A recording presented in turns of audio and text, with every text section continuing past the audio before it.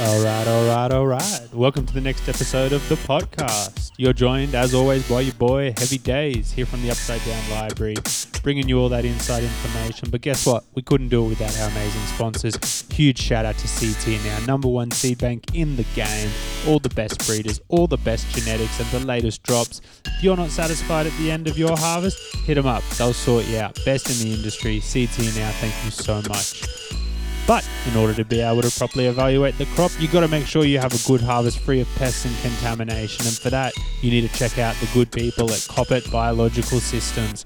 These guys have all the latest and greatest predators and technology to ensure that your garden is happy, thriving, pathogen and pest free. If you got spider mites, check out the Spidex Vital with proof of predation technology built in.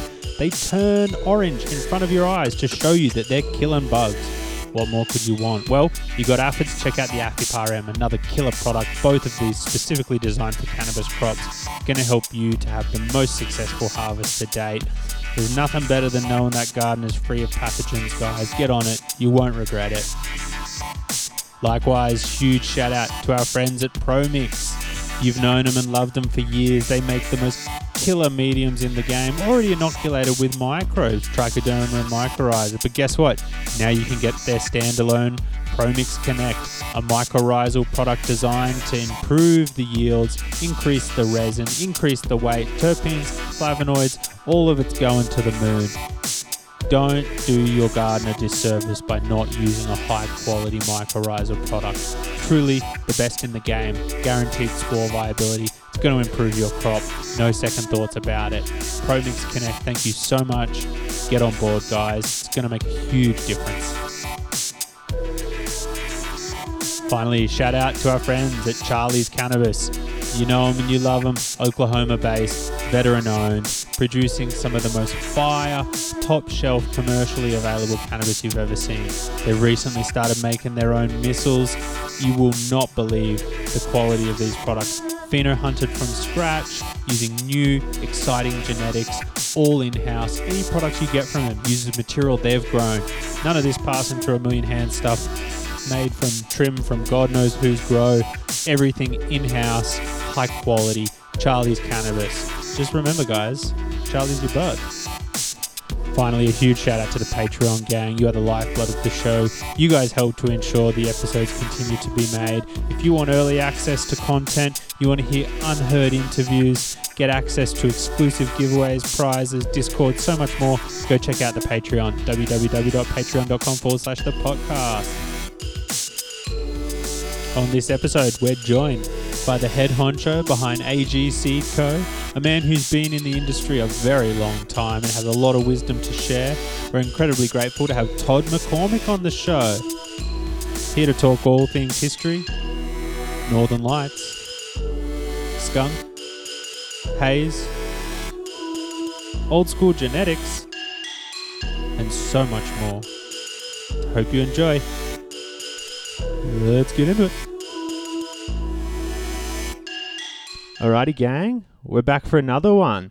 And today we are both excited and grateful to have one of the true cannabis historians of the scene on the show. A big welcome to the editor of The Emperor Wears No Clothes, as well as the man behind AG Seed Code, Todd McCormick. Thank you so much for joining us today.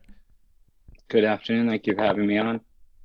My friend, first question we love to ask our guests. What are you smoking on at the moment? That's funny. This is actually a haze combination. I have a lot of the original older genetics, and I really love original haze, and I've kind of crossed it with everything I have.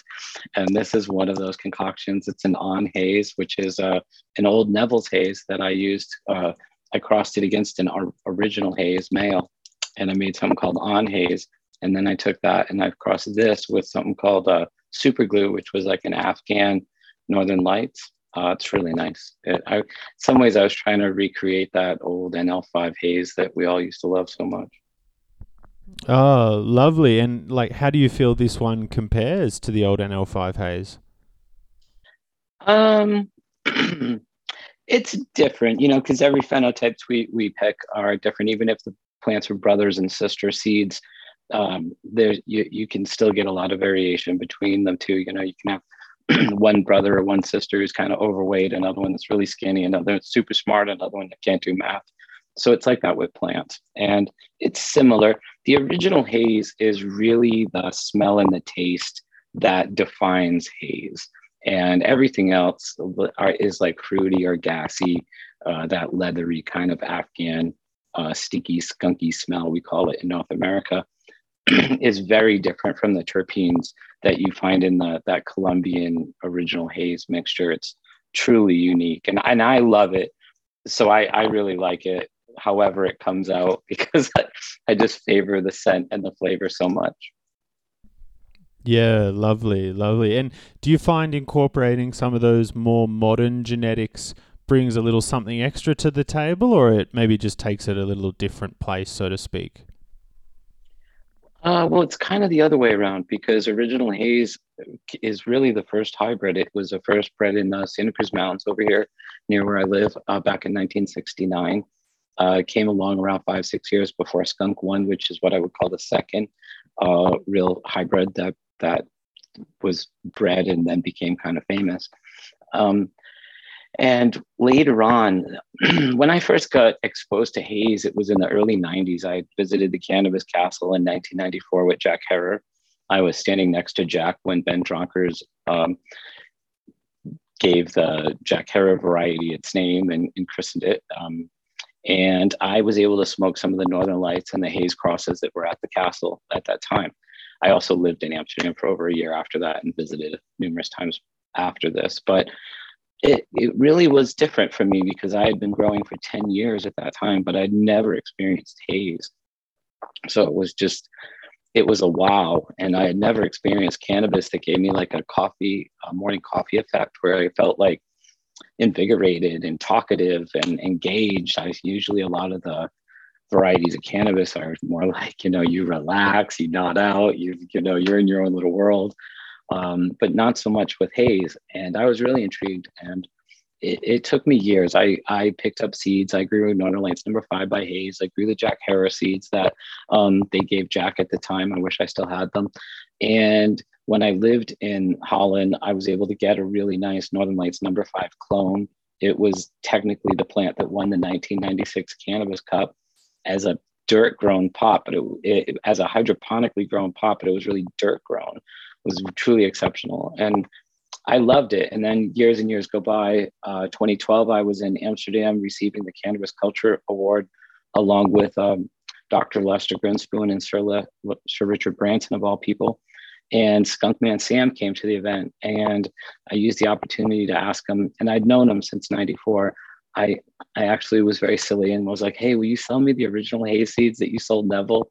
And after he got finished laughing at me, he told me that he'd consider it. And then he asked me what else I wanted. And I felt like a dummy. And I was like, I don't know what to say. And he says, I think you want all the seeds I save for myself and I don't sell to anybody. And I was like, oh, that's exactly the seeds I was looking for. And he said, bring over your best hash and come over and we'll talk about it. So I went over there and it was really a wonderful experience. Skunkman Sam is credited with saving original haze. His home was next to the gentleman who I only know as the letter G, who was the surfer who first bred haze, and they were neighbors. And the guy down the street was his 2 initials were RL. He went on to make the 1976 original haze poster that became really famous.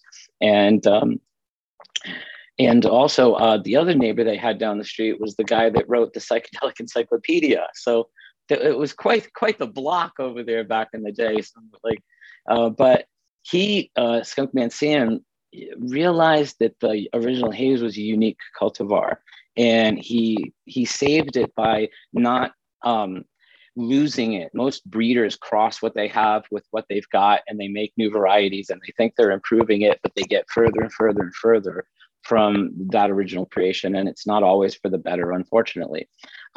So what Sam did, which was unique, is he kept it through IVL breeding, which is only allowing the males and females from that particular variety to breed with each other so that he could capture those genetics and work with them as the generations passed. He took selected plants and he created varieties like Skunk by Haze, by Thai, He calls that one. Then he has a whole shitload of them. In all reality, I feel like a fool listing them all off. But what he did is he gave me the original haze seeds, and then he gave me all of his favorite outcrosses with it, which was really quite beautiful. Because think of it like colors. It's like getting a primary color and then all his favorite secondary colors, and you can go home and do art. So I was really happy. And when I realized this, I realized that I had brother and sister seeds of the plants that Neville had. And Neville had two male haze plants that he used to breed with everything. It's quite famous. He had haze hay and haze C. Those two plants came originally through Skunkman Sam, and the seeds that he gave me were essentially brothers and sisters to those males. So when I got home, I took a cutting I had of Neville's haze and then back crossed it, if you will, to a male original haze plant because I wanted to turn up the haze. I wanted more haze, so I liked it. And what made Neville's haze unique to original haze is that touch of Northern Lights, which was a little bit of Afghan that it had.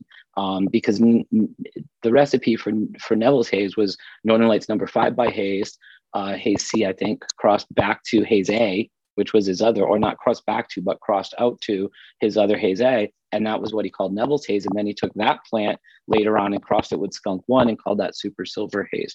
But that little bit of Northern Lights really is something that I always just loved. And at the time, I didn't have original Northern Lights. I just had, things like OG Kush and Super Glue, which are very reminiscent in all reality. So what I was doing is trying to kind of recreate what I had with some of these genetics, because going back to Skunkman Sam is like going back to the original source. He's the guy that initially sold the seeds to Neville in the first place.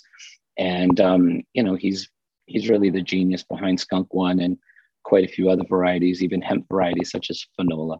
Just really quite incredible. Yeah, I mean, the breadth of his work is phenomenal. And I mean, on a personal curiosity, how did your haze backcross end up turning out for you? I love Aunt Haze. I've used it quite a bit. In 2019, I used the male from that variety that I created, and I crossed it against most of these like clone-only cultivars floating around California, because when I was working with it, I was realizing that, when you do a breed, when you're breeding with cannabis, a lot of times the female is a more dominant in the prodigy than the male. So I was able to kind of use my on haze as almost like a neon filter, where there's no real color neon, but because when you take red, blue, green and you want to make it neon, it's still red, blue, green. And what I wanted to do with a lot of these clone-only cultivars, such as Green Crack and OG Kush and Trainwreck and others, is I wanted to retain that red, blue, green, but I wanted to add a little bit of spiciness to it, which was on haze. And happy 420 from California. And I always stop at 420 and light a joint and take a little breath, and it's like a little moment of meditation. But that's what I did, and it worked out really well. And then, as twist of fate would have it, after Neville passed away, I wrote an article called Legacy of a Legend. And because he most certainly was a legend. And I got this comment from a guy named Greg, and he alluded to like Northern Lights living on through Neville's work. And I knew Greg's name. I knew that the guy that supposedly brought Northern Lights to Neville was named Greg, and that he was from Seattle. And we've heard the story. And I couldn't imagine he was commenting on my post. So I messaged him and said hi, and tried to introduce myself. And he just said, Todd, I've been following you since the 90s, like I know exactly who you are. This is why I'm following your Facebook page. And we started talking, and it was really nice. And he told me that he always wanted to get original Skunk One, and he always wanted original haze, but he couldn't get them through Neville. And that unfortunately him and Neville had a falling out, I'd say about a year and a half after they started doing business, you could say. Neville kind of went behind his back, tried to buy some of the seeds from another party. And that was that. And it's interesting because I am a collector of books about cannabis, and I have all the old Neville catalogs. And there's actually a paragraph in one of the pre-catalog letters that he wrote saying, bad news, my Northern Lights supplier is cut off. And I was just, it just stunned me a little to get it from Greg, you know, and what had happened and why that happened, why he got cut off. And it's just like, wow. And at the time, I sent Greg over the original Haze and Skunk just to be courteous. You know, he's a legend. He deserves it. Let him enjoy these genetics for sure. And then about maybe a year plus later, almost two, we had been staying in contact. And he called me and said, hey, my sister passed away. And I said, wow, I'm really sorry. And he said, well, thank you, but not why I'm calling. I wanted your address, wanted to return the favor. My family found some of my old Northern Light seeds in one of her freezers.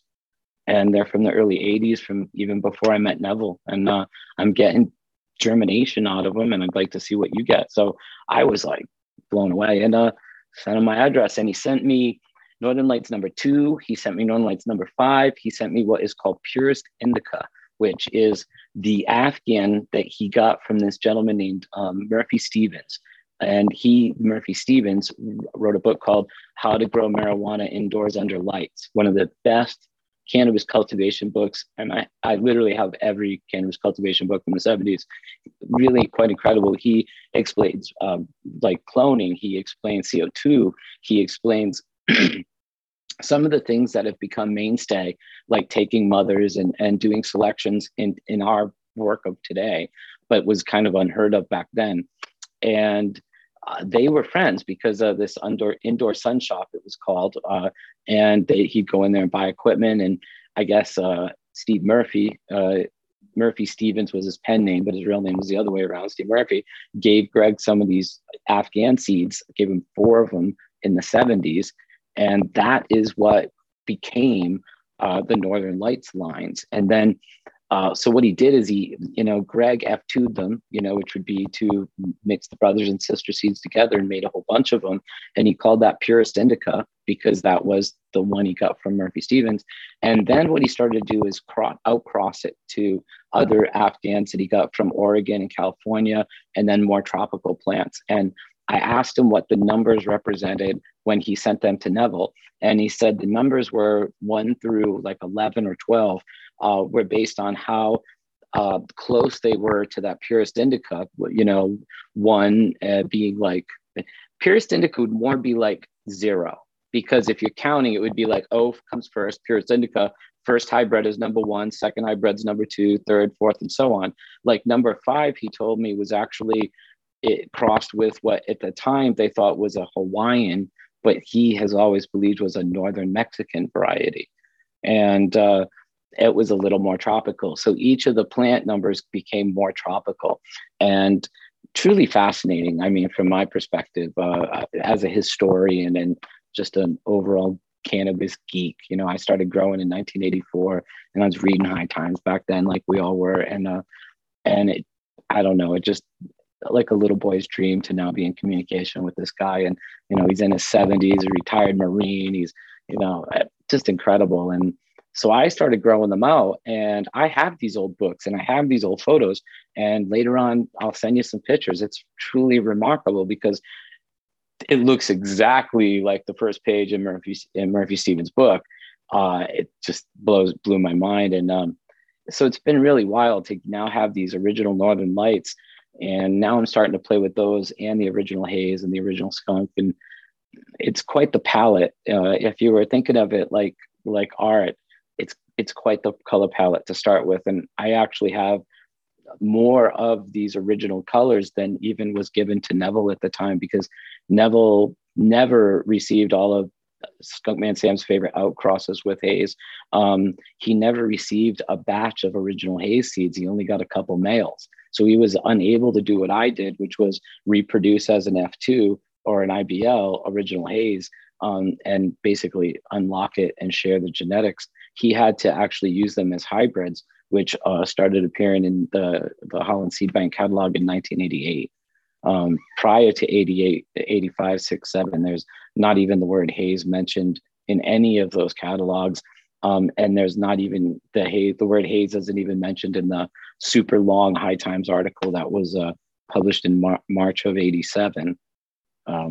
because I came to the conclusion that Neville just didn't have haze at the time. And Greg told me that too. And then I've heard it from other people as well.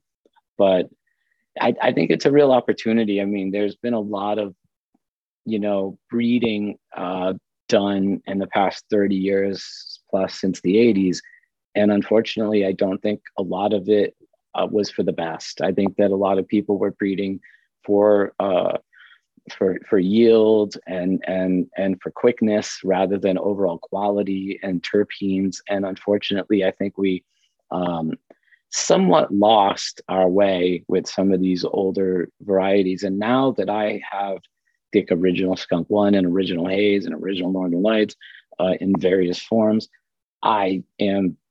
it's like a time machine to me, because I was growing back in the 80s, and now to be able to grow these again is just truly quite remarkable. Sorry, that was so long-winded. No, that was incredible. And I already have that feeling in the back of my neck where I'm like, this is going to be a good one, I can tell. Really, yeah, a myriad of different avenues we could choose to go in after you gave me so many good little leads I could pull on. I guess something I wanted to discuss is this topic of Neville being a bit disliked. It's an interesting one because I've spoken to a lot of people who know him, and the most consistent thing I hear is he was a bit disliked, that he was a complex man, and although undeniably he did some of the best breeding we've ever seen, he also burnt a lot of bridges. And I guess my question is, do you feel like in a case like Neville, he's sort of one of those people where you've got to separate the art from the artist? And did you ever have any personal interactions with him? That's a beautiful way to put it. I did have interactions with Neville. He was always nice to me when I met him. I played chess with him once. We smoked haze. I enjoyed it. I grew up around drugs as a kid. I was a little biker kid, and my cousin Kathy died from a heroin overdose way back in the early 90s before I ever met Neville. And I grew up around people that unfortunately did abuse alcohol and were flirting with heroin. And when you grow up around it as a little kid, you kind of feel it. And I don't do hard drugs. I don't drink. I smoke hash. I smoke grass. Kind of square in a way. But other than cannabis, we didn't have what we get high on in common. And unfortunately, Neville, what I respect about Neville, and I'd like to say up front, is when you read that article back in 1987, he's not a victim. He's never been a victim of his own circumstance. He doesn't portray himself as a victim. He deals with his addiction issues like an adult. And, he's remorseful for him. He's realistic about trying to struggle to deal with it. I have nothing but empathy for someone who's dealing with alcohol and drug addiction. It's like a disease. I get people say, well, it's a consensual disease. You smoke the stuff, you drink the stuff. This is your fault. But chemically, it gets a little deeper than that. And unfortunately, I believe that his substance abuse absolutely compromised his personal relationships with a lot of good people.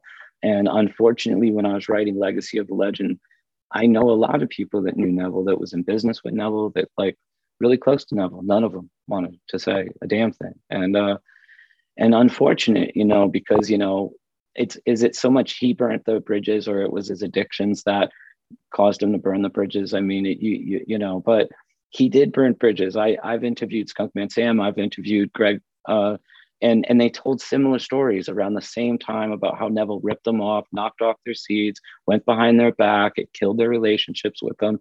And, Greg and Sam don't know each other. So they're not, they didn't meet until recently, when I gave each other their numbers and said, hey, you guys, you're both in your 70s, you're both legends, you should talk to each other.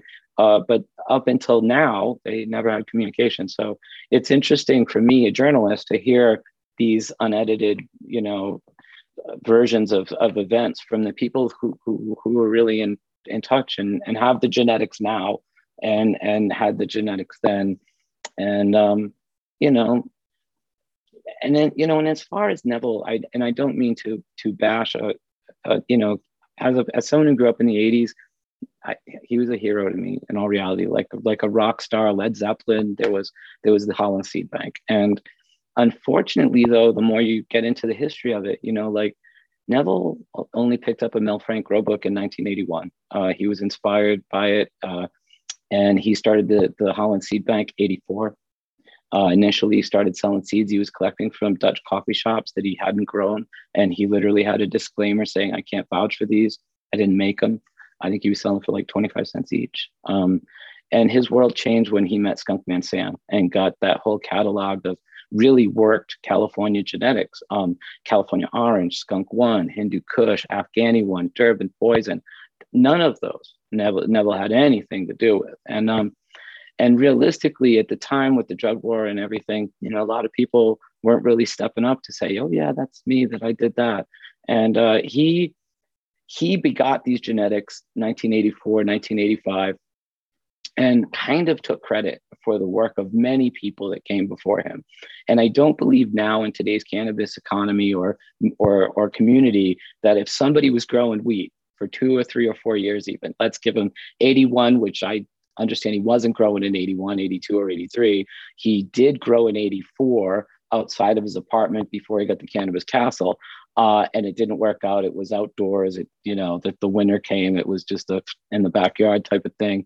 And it wasn't until he moved into the castle that they started growing indoors and he started getting help from people that went to the university.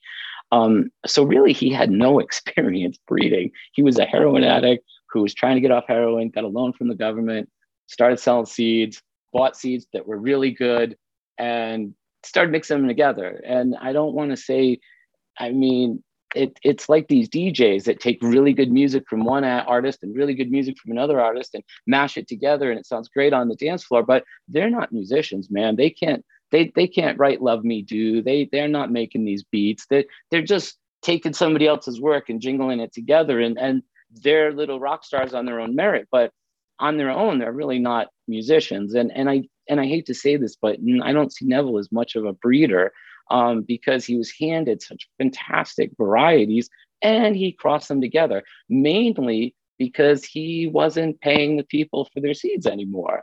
So unfortunately, we saw things like Skunk Number 2 and him selling a half price seeds and then literally in the catalog, it says, there was like an unexpected pollination and I'm selling these at half price. And, if Mr. Jack Daniels went to a distillery and sold them his number 7 whiskey recipe, and then, a year or so, the distillery realized, you know what, don't need Jack anymore. We can knock off this whiskey recipe and send it out the door, tell him to beat feet. I don't think it would be a good energy. And that's exactly what Neville did to Greg. It's exactly what he did to Skunkman Sam. So unfortunately, things went the way they did. And then when you get into the handover of the Holland Seed Bank to Sensi Seeds, it was continued in all reality. I mean, initially when Ben bought the Holland Seed Bank, he attempted to trademark all of the Super Skunk, Skunk One, Haze names, and sent cease and desist letters to other seed companies telling them, you can't use my names. And Skunkman Sam got a letter, and unfortunately for Ben, he had already registered these varieties with the plant registry and technically was the legal breeder of them in the EU, and sent Ben a letter saying, no, you don't have the right. You can use the name Skunk One on a lighter or on a t-shirt, but as it comes to cannabis, I own that. And if you try to stop other people from using a name that I came up with in the 70s, I will go into court and block you. So Ben lost the ability to basically trademark and register these names that are now very much public domain, as were the genetics in all reality, because Skunkman Sam had been selling seeds by the kilo long before he met Neville. And plenty of people had Skunk One seeds or California Orange. And, originally it was Mel Frank who made Durban Poison and Afghan Number 1. So it was really a lot of other people, that really were the reason why the Holland Seed Bank had such great varieties in the first place. In one of his last interviews, if not his last interview, Neville is in Mishka's book, and he talks about how he was never able to make anything worth anything from land race varieties of cannabis. And he gives credit to the breeders who came before him, who took things like Afghan, Colombian Gold and Acapulco Gold and turned it into Skunk One, and Colombian genetics and turned it into Hayes, and in the first place. And I honestly don't know how spectacular the Holland Seed Bank would have been if he hadn't gotten those American genetics from Sam and Greg and others through the 80s. In reality, if he was just left to the Jamaican, Colombians, and Thai seeds coming in through the coffee shops, it might have been a very different story. Yeah, very, very intriguing and very interesting to hear sort of a more inside take on it all. Because I think that was, I wouldn't say a pet peeve, but something which I always felt uneasy about was how, people always said, oh, Neville's had a shady past, but no one would ever say to me what. So it's good to hear, this is some of what it boiled down to. And I guess the natural question which comes to mind for me is, in my mind, I always thought a lot of those raw base genetics Neville used to make the crosses came from one of those mythical land race trips he did. But are you sort of more of the opinion that it was more given to him for the most part? Well, Northern Lights was sent to him as seeds 1 through 11, I believe 1 through 12, and he made some of them very famous. The number 5 he used, the number 6 he used, the number 2 he used extensively. Greg did tell me that he never sent Neville the purest indica, the 0, if you will, the original egg of Northern Lights, because he didn't want Neville to have something better than what he had. He sent Neville the hybrids. I think that growers in some ways have been wise to the fact that they're going to get burned to a degree, and they've wanted to protect their IP in various ways. Simon Schmidt, who's Dutch and owns Serious Seeds, he's a good friend of mine, absolute hero of mine, really. But when he first started Serious Seeds, he only started with 3 varieties, AK-47, Chronic, and Cali Mist. And they were all F1s. And he held the parent plants to each of those 3 varieties, and he could make those seeds forever and ever and ever. And if somebody bought those seeds and then crossed them together or outcrossed them, now you got something different. And because of that, you would always go back for that F1 Cali Mist from Serious Seeds, because it was exactly what it was last time you bought the seeds. And that was a way that he protected his intellectual property, if you will. Nobody could really make an F1 of Cali Mist but Simon. As this is, when you look at it that way, that was happening even with Greg. That's why Greg didn't send him the original Purist Indica. That's why Skunkman Sam didn't give. That's why Neville never got original Hayes seeds, is because he didn't want them to be able to F2 them and make seeds of them. He wanted to kind of keep control of the variety a little bit, because I get it. In all reality, Neville had to wait for the Hayes. He didn't get it. It even offered to him in 85 or 84 when he first bought the seeds from Sam. But also, there wasn't much desire for them, because here there are these long flowering, not even great yielding comparatively.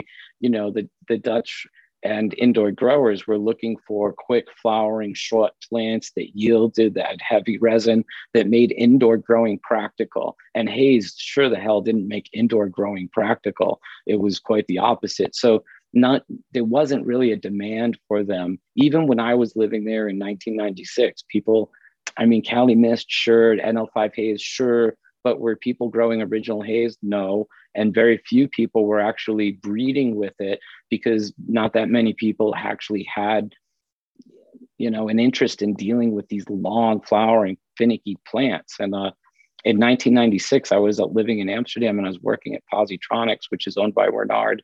And a gentleman named Old Ed, who originally taught Wernard how to grow seedless cannabis in the 70s, was over there. And he and I worked together for a year growing out various varieties of Posi's genetics. And unfortunately, after 10 years of, politely, I'll say haphazard breeding, or breeding that wasn't for, let's say, overall potency or flavor or scent, but instead quickness and yield, a lot of them didn't have that. They were kind of watered down or muddied up, would be a polite way to say it. And what me and Ed were trying to do was make selections and then try to make some F1s that could kind of bring back some hybrid vigor and uniformity and consistency to the seeds that Posi was selling. And I part of what I wanted to do when I started my seed company was jump a way back and get seeds directly from Skunkman Sam and skip Neville, skip Bernard, skip the whole Dutch scene, because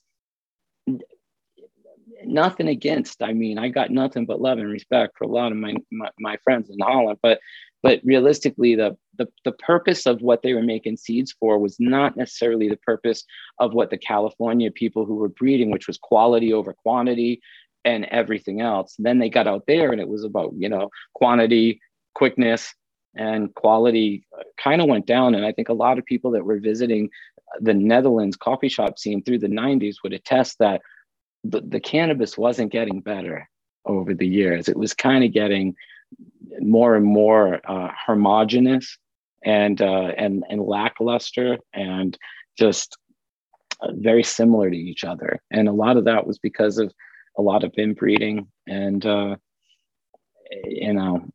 hopefully what I'm doing now is kind of taking it back to the heart of it and going for the quality and going for those terpenes and going for that scent and that taste over the potency, even because I feel that if you have a good joint, like this one is getting me totally stoned and I'm having a hard time getting through it. But if you have a good joint, even if it's not that potent, you'll go back and roll a second. Or if it's good hash, you'll go back and pack another dab.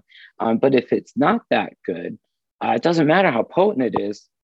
It's like when you drink, you don't drink straight alcohol to get drunk. You kind of like the nuances of the wine or the beer or whatever it is you're drinking. So I think that's the same with cannabis. And I think as we get back into that quality over quantity and quickness, we're going to see a lot better cannabis hitting the scene. And unfortunately, because of that quick, mindset, all the varieties that were 10 weeks and 10 to 16 weeks really don't get grown by people anymore, but they're still around. And think of it like a box of crayons that have 16 crayons. We're only playing with the first 10 crayons. There's crayons number 11, 12, 13, 14, 15, and 16 there, and people aren't even doing art with them yet. And that's in a sense why I'm really excited to be bringing the original Haze genetics back and kind of moving towards these equatorial varieties that used to be shunned because of bag appeal and growth characteristics, but were really great. I mean, once you started smoking it, you'd love it, but would you get past the bag appeal to get your joint rolled up? And a lot of people don't. They eat with their eyes rather than with their taste buds. And I think that's going to change as we move towards concentrates and extracts and people are doing dabs and you're feeling the terpenes and feeling the synergy of cannabinoids, if you will. And I think people will start buying cannabis based on how it makes them feel over how it looks in a bag. Yeah, I certainly hope so myself. And, so many avenues we could go off onto with that one. I guess the first thing I wanted to quickly run by you was you mentioned this idea of growers protecting their intellectual property. And I think that's still a relevant discussion in today's market. Specifically, we hear some breeders, not many, but some, who are quite vocal about, even if you buy their seeds, you still need to ask them if you're going to breed with it or something to that effect. Whereas a good number of breeders take the opposite point of view and they're like, man, if you bought them, they're yours. Where do you stand on that issue? I'm strange. I stand on both sides of the fence. I call it public domain genetics. Nobody invented cannabis. I wouldn't have this wonderful joint of haze if it wasn't for, some guy named G that was playing with it a year before I was born. So I'm grateful for the, shoulders of the giants I stand upon. And I try to give credit where credit's due at every corner of this. But that said, when somebody like Simon, use Serious Seeds as an example, wants to put a company together and put out a product like Cali Mister, AK, or Chronic, I think they should have a right to be able to try to make something unique. And by doing it the way Simon did it, which was so intelligent, it gives his customers a reason to go back and get those F1 seeds from him because they know why. They have a reason to, because they know it's authentic and he's the only one that held the parents. Now, the way it works in plant breeding, if you buy seeds and you outcross with them, the prodigy is your creation. Okay. But, to take somebody's seeds and just mix them together and to do what so many did, which is to F2 them without permission, is not so cool. I had original haze from 2012 till 2019, and I was growing it and playing with it. And it wasn't until I started my seed company that I called up Skunkman Sam and formally asked his permission to make seeds of it. And, within his good graces, I did. He even consulted on how he recommended I reproduce those original seeds that he gave me so that I would get the best, quality out of the prodigy and have the most variability in selection. And I appreciated that. And he did too. And when I got the original Northern Light seeds from Greg, I again asked his permission. And not only did he give me his permission, he gave me his encouragement, because his goal has been to share the genetics with people and, to spread the medicine. And it's beautiful. I mean, a lot of people don't know Skunkman Sam's goal in the 1970s was to create a true breeding or a relatively true breeding variety, because he was an acid eating hippie and he wanted his friends to be able to get the seeds and to be able to mix them together, the brothers and sisters together, and to have the prodigy come out relatively close to the parents. And normally that doesn't happen. Like when you mix closely related genetics together, you get like a dog's breakfast, you get, a lot of variation. The haze has got a lot of variation in its genetics. It's not relatively true breeding at all. It's the opposite of Skunk One. And when I asked Skunkman Sam, how did you do that? He said, I didn't, nature did. He said, I just had to cross together enough plants to find the ones that when I crossed them together, they had the effect of being able to be a relatively true breeding plant. And I was just like, wow. And it kind of went to show how humble he was. There's a great article that we republished in our magazine Grow called Sun, Soil, Seeds, and Soul. And he wrote it for what was called Blotter magazine, which was an LSD magazine that was published by the gentleman who would go on to publish the Psychedelic Encyclopedia. And he wrote this really long breakdown of how people can learn how to breed and how he created things like Skunk One. And he was trying to share the information. I mean, anybody who's done a lot of acid would understand that kind of like feeling the oneness with all of humanity. And that was his goal. His goal was to turn Skunk One into this massive public domain genetic that would only create good cannabis for the rest of the world once they got the seeds. And that's why Skunk One has been bred and into everything, because it adds this consistency and uniform to practically everything that you cross it with. It's unique in the cannabis kingdom. And that's in a way why it became so famous. Yeah, truly one of the most famous strains of all time, and interesting to hear the backstory. Yeah, that's cool the way Sam's quite humble about it. I was interested to quickly loop back for a moment and ask you, you spoke about the Holland Seed Bank and Positronics and Sirius Seeds, and one of the seed banks besides the seed bank itself, the Holland Seed Bank, like yourself, a lot of reverence for them. I also really, really looked up to Super Sativa Seed Club. Where did you rank them? I believe that Carl got the inspiration to create SSSC out of what Neville was doing with the seed bank. And Carl also went and purchased seeds from Skunkman Sam as well. Everybody did, really. When Sam moved there and started working with Renard on the green team, they were providing seeds to all of these, the Flying Dutchman and others that started up. Even before Sensi Seeds was Sensi Seeds, it was the Sensi Seed Club. It was technically SSC and not SSSC, which was the Super Sativa Seed Club. And they were all doing this to a degree. And SSCC was cool. I mean, they got, some of the haze genetics and some of the skunk and some of the stuff that Sam had at the time.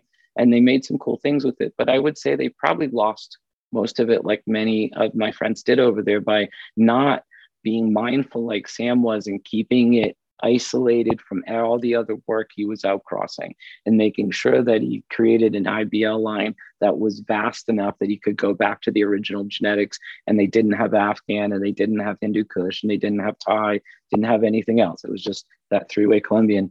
And unfortunately, a lot of them lost it. And when I started up my seed company, one of the first orders I received was from SSSC. So they wanted the original haze back.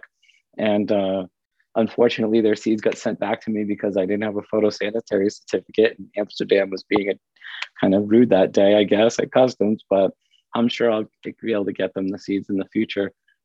But I think they played a great role in this too.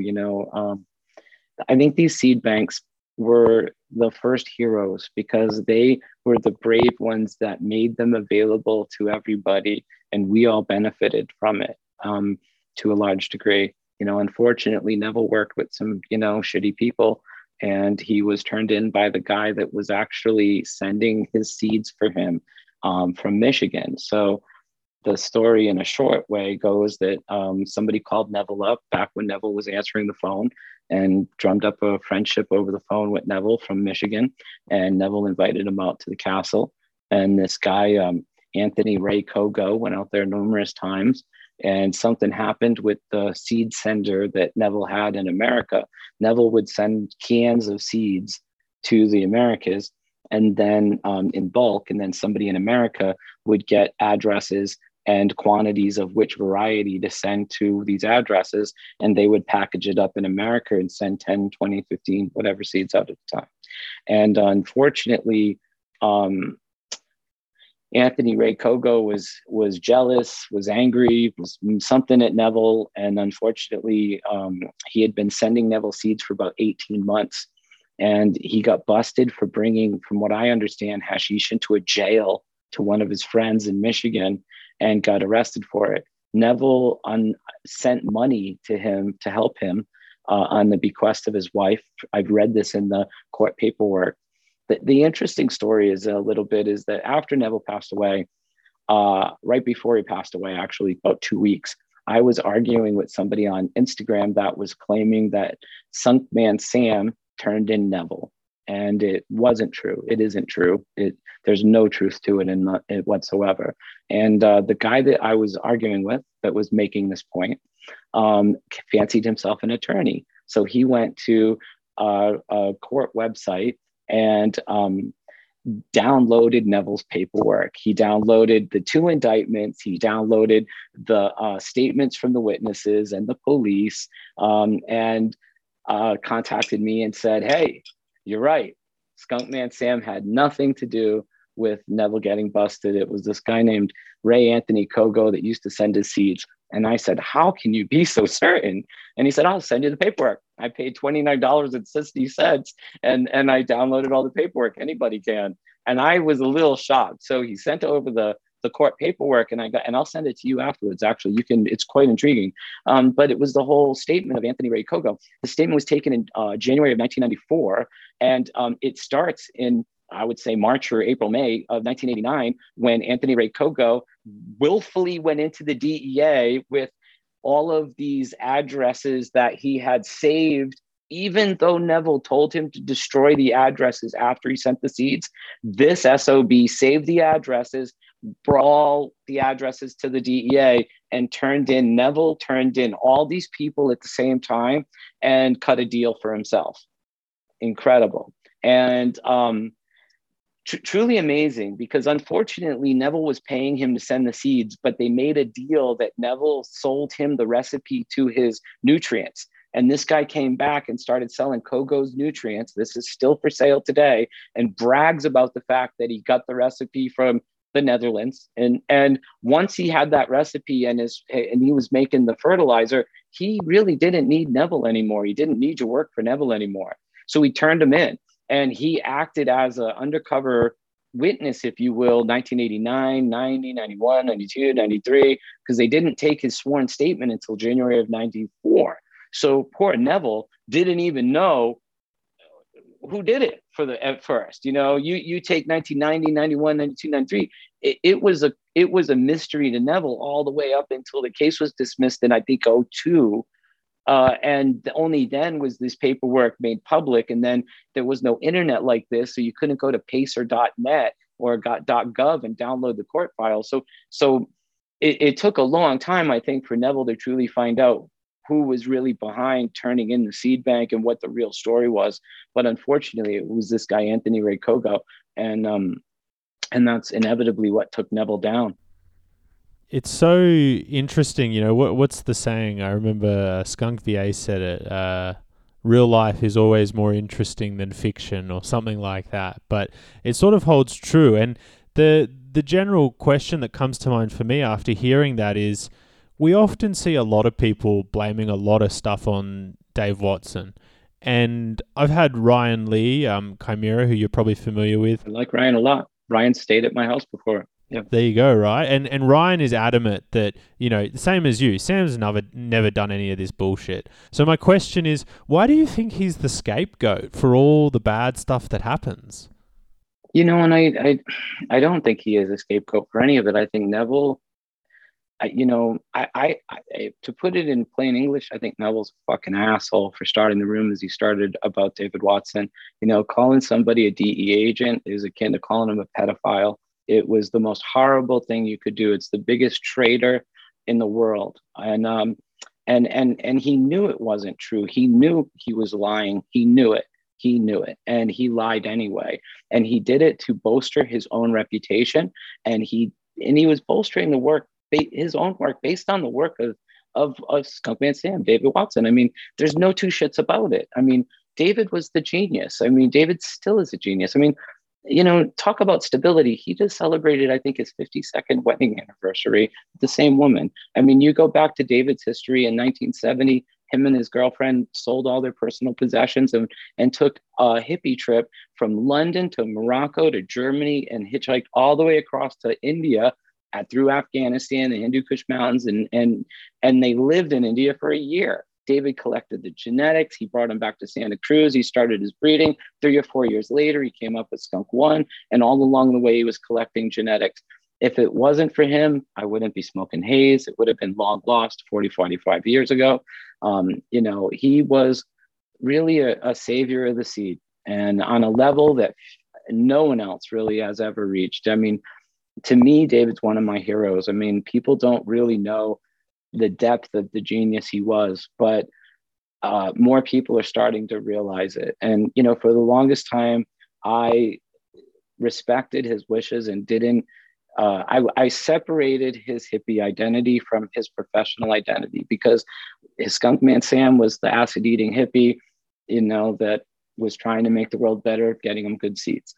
And then when he grew up, had a couple daughters, became kind of square and started following the progress of Marinol, which is a synthetic version of THC, and saw there being an opportunity to create a generic version of THC. He literally country shopped, realized he could start a company in the Netherlands called Hortifarm, and he could become the very first private commercial cannabinoid pharmaceutical company in the world. And he did it. And, part of the anger that my Dutch friends, Ben, Bernard, Neville, a few others have had against him is that they didn't understand how he got a license to grow cannabis in the Netherlands, and they didn't know how to.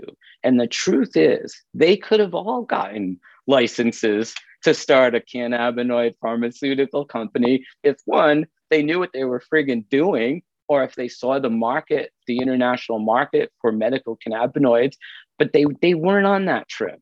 I'm actually writing an article called Ants Under the Skyscraper, which is actually about the formation of the Dutch seed companies.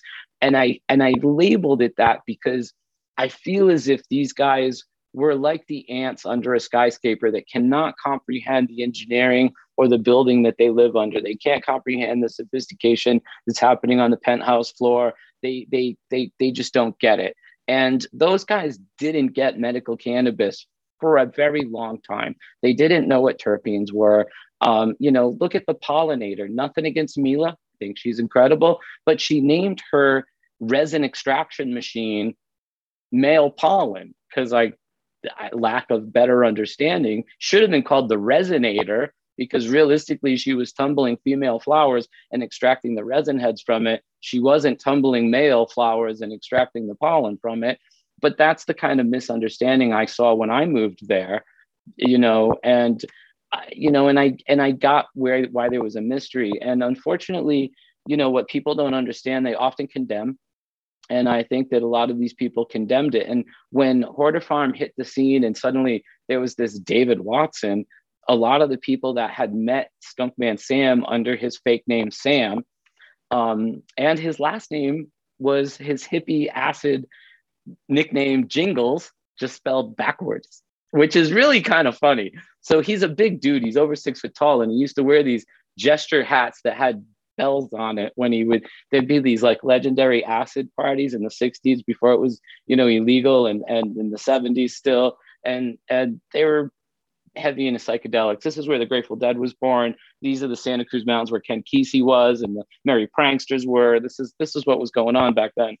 And he used to wear a jester's cap that jingled. And so his nickname was Jingles.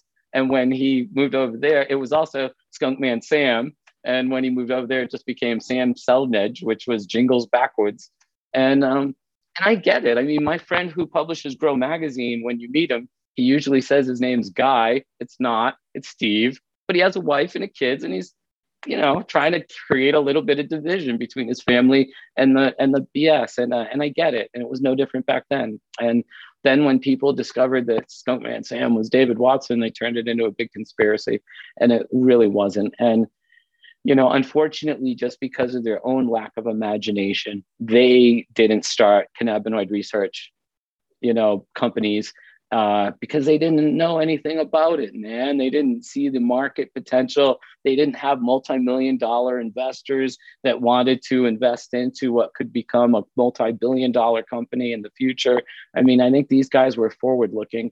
And when you look at the work they put out, like Hashish, Hemp Diseases and Pests, later Cannabis, Evolution and Ethnobotany, even the Hemp Industries Association that put out a peer-reviewed journal printed on 100% hemp paper and provided hemp educational kits made out of like hemp wax crayons and plastics and like you name it, hemp seeds, fabric, all of it, paper, and then sent it to universities so that the academics at the universities would get a better understanding of cannabis. Like to call these people DEA agents is the most ridiculous shit you could ever call them, because it's like, if you think the DEA is going to let their fucking rogue agents write these incredible volumes of cannabis history and practical utility, you're crazy, man. I mean, they're spending billions of dollars to go against cannabis, and you think they're going to plant these two guys in the Netherlands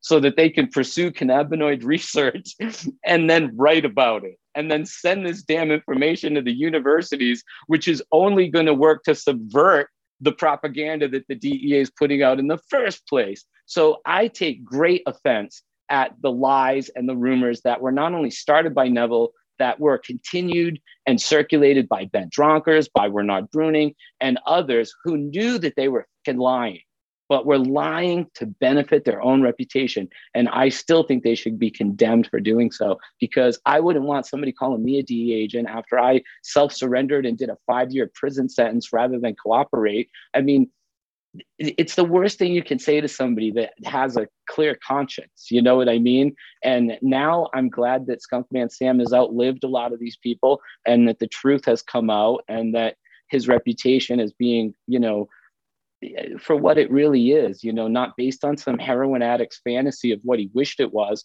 but on the reality of a lifelong's worth of work, basically protecting the seed, sharing the information, and doing good for the world around him. And that's, I feel really passionate about Skunkman Sam and David Watson. He's one of the nicest people I've ever known. I've known him since 1994, one of the most solid people I've ever known. I mean, a lot of us don't have relationships with our loved ones that last 2 years. And, it really goes to show what kind of a person he is. Everybody that I know that knows him really loves him and has respect and admiration for him. And, after knowing him for so long, I understand why. He's never done a bad thing. He's never said a bad thing. He's never lied to me. And to me, that matters. Yeah, very impassionate and informative answer there. And I would agree. Everyone who I've spoken to who knows him personally has echoed your sentiment. And I guess I've just got 2 final little questions on Neville before we sort of talk about some other stuff. And I guess I'm interested, for the last few years before Neville passed away, because he did pass away a few years ago now, he was actually a little bit active on the Mr. Nice Guy forums, and he was causing a bit of waves over there with some of the stuff he posted. I was wondering, did you ever get around to reading that, and did you have any thoughts on any of it? Because some of the stuff he posted went very much against the grain of what the stories that were circulating sort of said. Do you think maybe he was just a bit unwell, or do you think there was maybe some truth to it all? Unfortunately, I think Neville was one of the, first cannabis people to like reinvent the stories and put out misinformation to benefit himself. And, when he broke up with Arian very publicly, for those that read forums back then, it wasn't a pretty divorce. He took his genetics and he sold them to Scotty. He didn't move to Switzerland. He didn't follow Scotty. He didn't go do breeding. He said, here you go, give me money. And he helped market the genetics that Scotty was making in Switzerland until the point where Scotty got busted. And unfortunately, Scotty also went to jail for 5 years. I believe it was quite a while. Neville was already out of the picture at that point. And I don't know what of those genetics were saved or lost because I wasn't there. Scotty is Shanti Baba, by the way. I mean, I knew Scotty as the guy that worked for Arian when I first went to Amsterdam. Arian and Scotty were, Scotty was like his assistant, if you will. And I like Scotty. I've always thought Scotty was really cool. I didn't know him around the name change. I don't know where the Shanti Baba came from, but whatever. And and I think Scotty's a good grower, man. He got a lot of experience and stuff. But he inherited the genetics that he got from Neville. And, Neville pulled the same thing with Arian that he pulled with Ben. I mean, when him and Ben broke up, he took his genetics. He had people that he knew that worked it since he destroyed the genetics. And even worse, I mean, I know firsthand that the person that supposedly was supposed to destroy the plants stole the plants and then years later offered them back for sale to Sensi, which is just such double cross. That's just like, but you saw a lot of it back then. And, but he broke up with Ben and, talked shit about Ben. And then he broke up with Arian, talked shit about Arian, and I don't know what his relationship with Scotty was towards the end, but he was using the forum as a soapbox.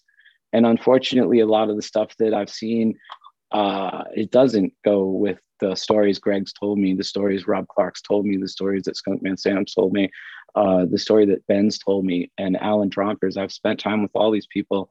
And, unfortunately, they sing a similar song and they're not in the same room together. And unfortunately, it doesn't paint a very pretty picture. It paints a picture of people that were disappointed in somebody that they tried to like a lot, but somebody that was dealing with the demons of addiction. And unfortunately, that was spilling into the rest of their life. So Neville was haunted in a polite way. And who knows what kind of a person he would have been if you take the heroin and the alcohol away. It could have been a whole different world for him. He could still be alive today, but it's not the Neville that he was. And you just got to accept people for what they are and, give sympathy and pity where it belongs. I mean, anybody who's a drug addict, I feel for them. I'm unfortunately not one, but I have nothing but empathy for people that are struggling with addiction. But it doesn't give them a free pass to be able to try to destroy the reputations of good people, especially when they know they're lying, especially when they know with what they're saying is not true. In that form, I kind of condemn them. Yeah, no, I understand where you're coming from. And I think maybe the saddest part about what you just said is that I think you banged it on the head in that Neville probably likely would still be around if he didn't have those demons. On the other end of the spectrum, the question has to be asked, would we have had the same offerings from him? And yeah. Well, it was the addiction that caused him to start the seed company. Don't forget, it was a grant from the Dutch government because he was dealing with addiction maintenance, and they were trying to get him onto starting a business. And the Dutch government gave him a loan to start the Holland Seed Bank back in 1984, which is quite astonishing. Only in the Netherlands could this story be what the reality is always much stranger than fiction. Yeah, well, to loop it back, I guess I sort of wanted to end the Neville discussion on a more brighter note, and something which I've always suspected is that the point you made about how he's like a DJ, he's sort of mixing and mashing other people's work, that kind of resonated with me. And what I thought is, if we're going to use those terms to keep it simple, I sort of get the feeling there haven't really been as many DJs on the same level as Neville. Like, as much as I agree with what you're saying, he didn't create the music, so to speak, so he shouldn't be credited with that. But I also feel like he did a pretty darn good job as a DJ. Would you agree with that? And do you think there are any other people who are in that same echelon of mixing and matching and creating really standout work? Sure. Kenny Morrow, Trichrome Technologies, that poster behind me over here, I think.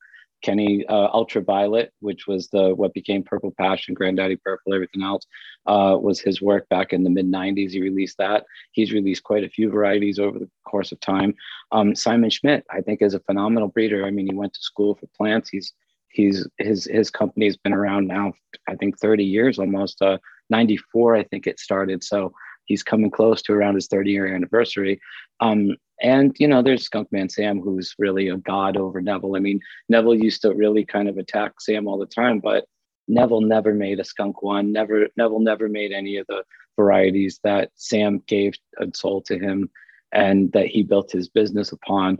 And he always tried to steal the credit from where the credit was due, which is something I don't do. But then again, when you look at a lot of these California varieties, Sour Diesel, Trainwreck, Green Crack, Godbud, I could go on and on. Who made California Orange? I don't know, but it was really good weed. And, unfortunately, through the drug war, we didn't get a lot of people who had the courage that Neville really had to stick his head above the water and say, yeah, I did that. And I'll give him credit to this day. I mean, I think we should, I wanted to emulate him. When I met him, he was still a hero to me. His courage to do something that was, wrong, was right. His selling the seed to the community was a good thing. Unfortunately, Operation Green Merchant came out of it, and he got a lot of people busted because of his poor relationships or his poor picking of relationships. But you can't go back and fix the people that screw you over. I sometimes wonder if that guy was a cop the whole time and that was a full engagement, because why else would he have saved all those addresses if he didn't plan on using those addresses at a later time to his benefit? So there was clearly a backdoor that he was leveraging. At the time, he was also growing and doing his own thing. So maybe he just felt like if he did get popped, he would just turn over, which he did. But if you read, when you get it, you'll see what I mean. When you read it, he went willingly to the DEA and turned in Neville and turned in all of his customers. So, there's two sides of every sword, I guess. And unfortunately, a lot of people got sliced by it, but it created a new opportunity. And look at all the seed companies, SSSC, the Flying Dutchman, Paradise Seed. Luke is awesome. He's a really good one too. Luke has maintained a long time. Sensi Star is a great variety. There's other people like, the guy that made White Widow, his name was Igmar. Not much of a breeder, but he made a variety that a lot of people, to this day recognize, So I think there has been a lot of people along the way. I mean, Greg is another one, the guy, Murphy Stevens, that really started all this with his Afghan, is also very underrated to a large degree. We're all smoking Prodigy from what he started, way back when. I asked Skunkman Sam before what would have been the most popular cannabis variety had you not released Skunk One, and without a hiccup, he said, "Oh, Northern Lights." So Northern Lights was that impactful, and it was those Afghans, that Murphy Stevens indica was floating around in the 70s and 80s, long before Neville ever started a seed company. So how many of these other varieties also have it, we don't know. The truth is that unless we really get good genetic testing, DNA testing, and we get better samples in, we're not going to know the relations of these plants. And I once asked Ben Dronkers, I said, "Hey, are you going to send your samples in to get DNA tested?" And he looked at me, we were sitting together getting high, and he said, "Why? So we can prove all these genetics came from Rob and Dave?" And I was like, I get it. And I get it. If you've made a living making millions of dollars selling Jack Daniel's whiskey in your distillery and you ain't never had to pay Jack, I don't think you want to, who is the daddy test? Because do you really want it to come back and say, "You're not the father, Ben? Actually, it's him," and and I think that's what a lot of them don't want to see happen. And unfortunately, when you even look at Phylos, which is interesting on a lot of levels, I don't agree with what they did with community and conception nurseries and all that aside. But when you look at what they were doing, and you look at them using OG Kush as like a backbone to all these other varieties, I think it's misplaced. If you took out OG Kush and you put Northern Lights #2, then it would make sense, because I remember life before OG Kush. It was Northern Lights, and because Phylos didn't have a good Northern Lights sample, they didn't have anything other than OG Kush forward to go on. And for those, I mean, OG Kush is 1996, 1997. It's not that old. I mean, OG Original Haze 69, Skunk One 76. A lot of Northern Lights. Northern Lights was named Northern Lights when he sent the seeds to Neville. Up to that point, he was just keeping track of the crosses being made by the people within the circle that he was sharing the Afghani seeds from Murphy Stevens with. So Greg does not take credit for making Northern Lights #5. He said that it was a Herbie, I think, that worked at the Sunset Shop, this indoor sun shop that worked for Murphy Stevens made it. But because they were all sharing genetics, Greg had some of those hybrid seeds. And initially when he sent it over as Northern Lights, he spelled it LITES, like a light bulb, like turn the light on, because it was all being grown in the north under lights. And because LITE is more like illumination, LIGHT is more like the weight of something. So he was going with LITES, and Neville changed it. Neville changed it to LIGHTS and called it Northern Lights. But the little funnies in the story have always intrigued me. But these genetics were floating around quite a while before Neville took them and broadcast them. And realistically, I don't think Neville was so much a great DJ as he had a great platform. I mean, he was like the first dude at Ibiza with 2 turntables and a microphone, and everybody's like, whoa. and a lot of people have come since and probably been better DJs, but he was the first one to seed bank it, turn it on, print catalogs, and send seeds all over the world. So he deserves credit for being one courageous person, and unfortunately he paid dearly for his courage. Yeah, a brilliant answer there. And I might just take us back a little bit, because you just brought it up. We'll talk a little bit more about the Northern Lights stuff. And I guess one of the questions I was wondering was, as you mentioned, there were sort of different tropical males being crossed to this Purus indica, and that's generating the different numbers, 1, 2, 3, 4, 5 up. Hold up. It's not just a female, because they had the seeds of the Purus indica. So as they would grow out the Purus indica seeds, I have boys and girls of Purus indica downstairs. So I can go either way. So it wasn't just girls being married to tropical males. It was, and when I interviewed Greg, he's really humble too, man. He's like Sam. When I asked him, what the genetics were, he's like, well, we'll never really know, will we? and it's just a beautiful honesty that I really appreciate, because one of the things I don't like about the cannabis community is how certain people are about things they don't know. And even now, everything I'm saying is just from my journalistic research. Some of it's from my personal interactions, but most of it's from research and me trying to gather stories from different parties and finding the thread of truth through it all. That's always been my goal. I'm really not biased to what the truth is. I just would like to know what it really is. Yeah, beautiful sentiment there. I guess it did make me wonder, did Greg ever mention anything about any of the other parents being kept in a pure form, or was it just the Purus indica and then they would just cross it but never keep the other things pure as well? Well, if the way I look at it is this: if you had groups of people, like you have one guy playing with what was a Hawaiian, maybe Northern Mexican, and crossing it with it, and he had his genetics, and then there was the guy that they referred to as the Indian who lived out on an island. He had his genetics, and he crossed it together. So what I see is like a pure color, a primary color, and then the color is shared. And then some people are mixing a little yellow, some people are mixing a little blue, some are mixing a little brown, some have yellow, and some have orange, and they're all coming out with something slightly different, and then they're sharing again. And that's how Greg kind of described it. And it makes sense to me as somebody that has friends and loosely shares genetics and then gets them, go, you got to have these seeds back. I made them from your variety. It's kind of like that. And, Greg initially sent seeds to Neville because he wanted to trade with Neville. He wanted some of the varieties Neville had. He made a comment though, because Neville never sent me back anything nearly as good as we sent him. And I get it.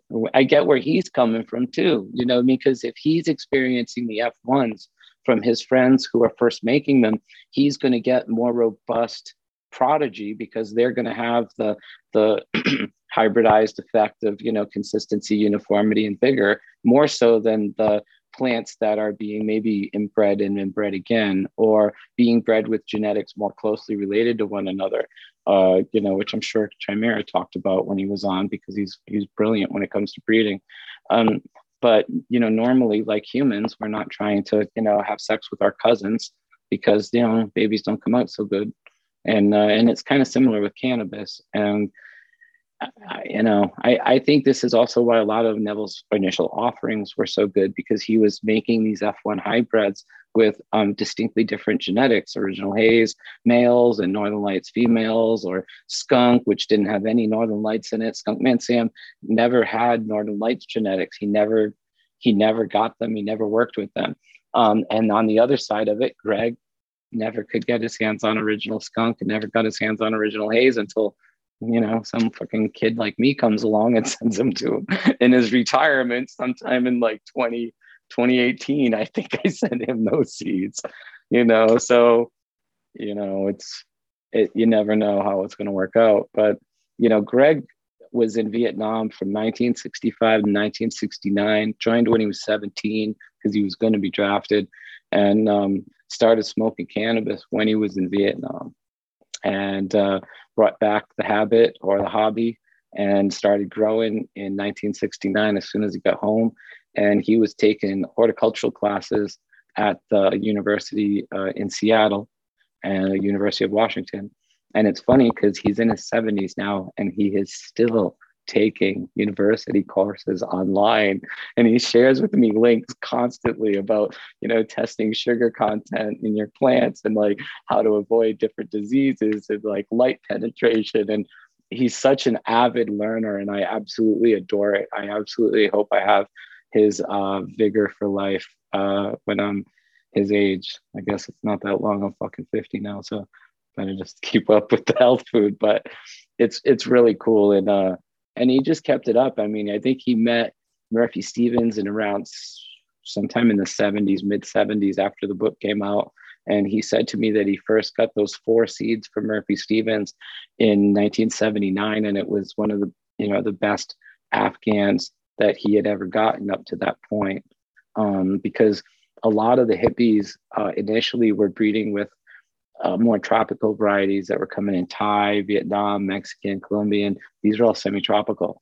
It wasn't until the hippies started coming back from the hippie trail with Afghan varieties in the mid 70s that these skunky, stinky, earthy tones were kind of brought in, and these fast flowering, heavy yielding, broad leaflet varieties were starting to get brought into it.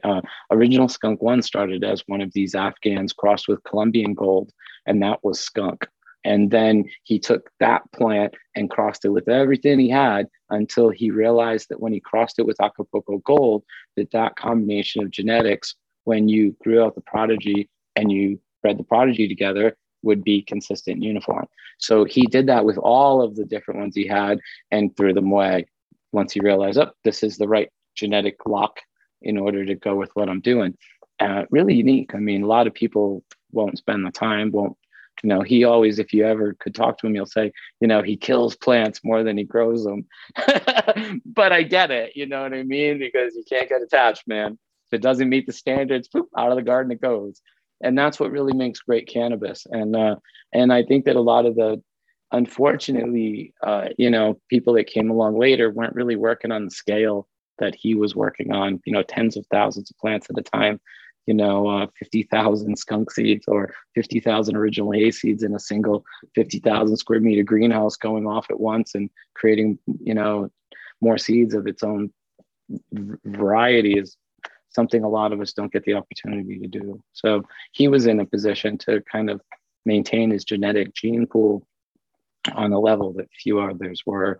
And when he, from my interviews with him, my conversations, when he was doing hortifarm, there's no limit on seeds. Nobody cared about the seeds. There's no drug content on the seeds.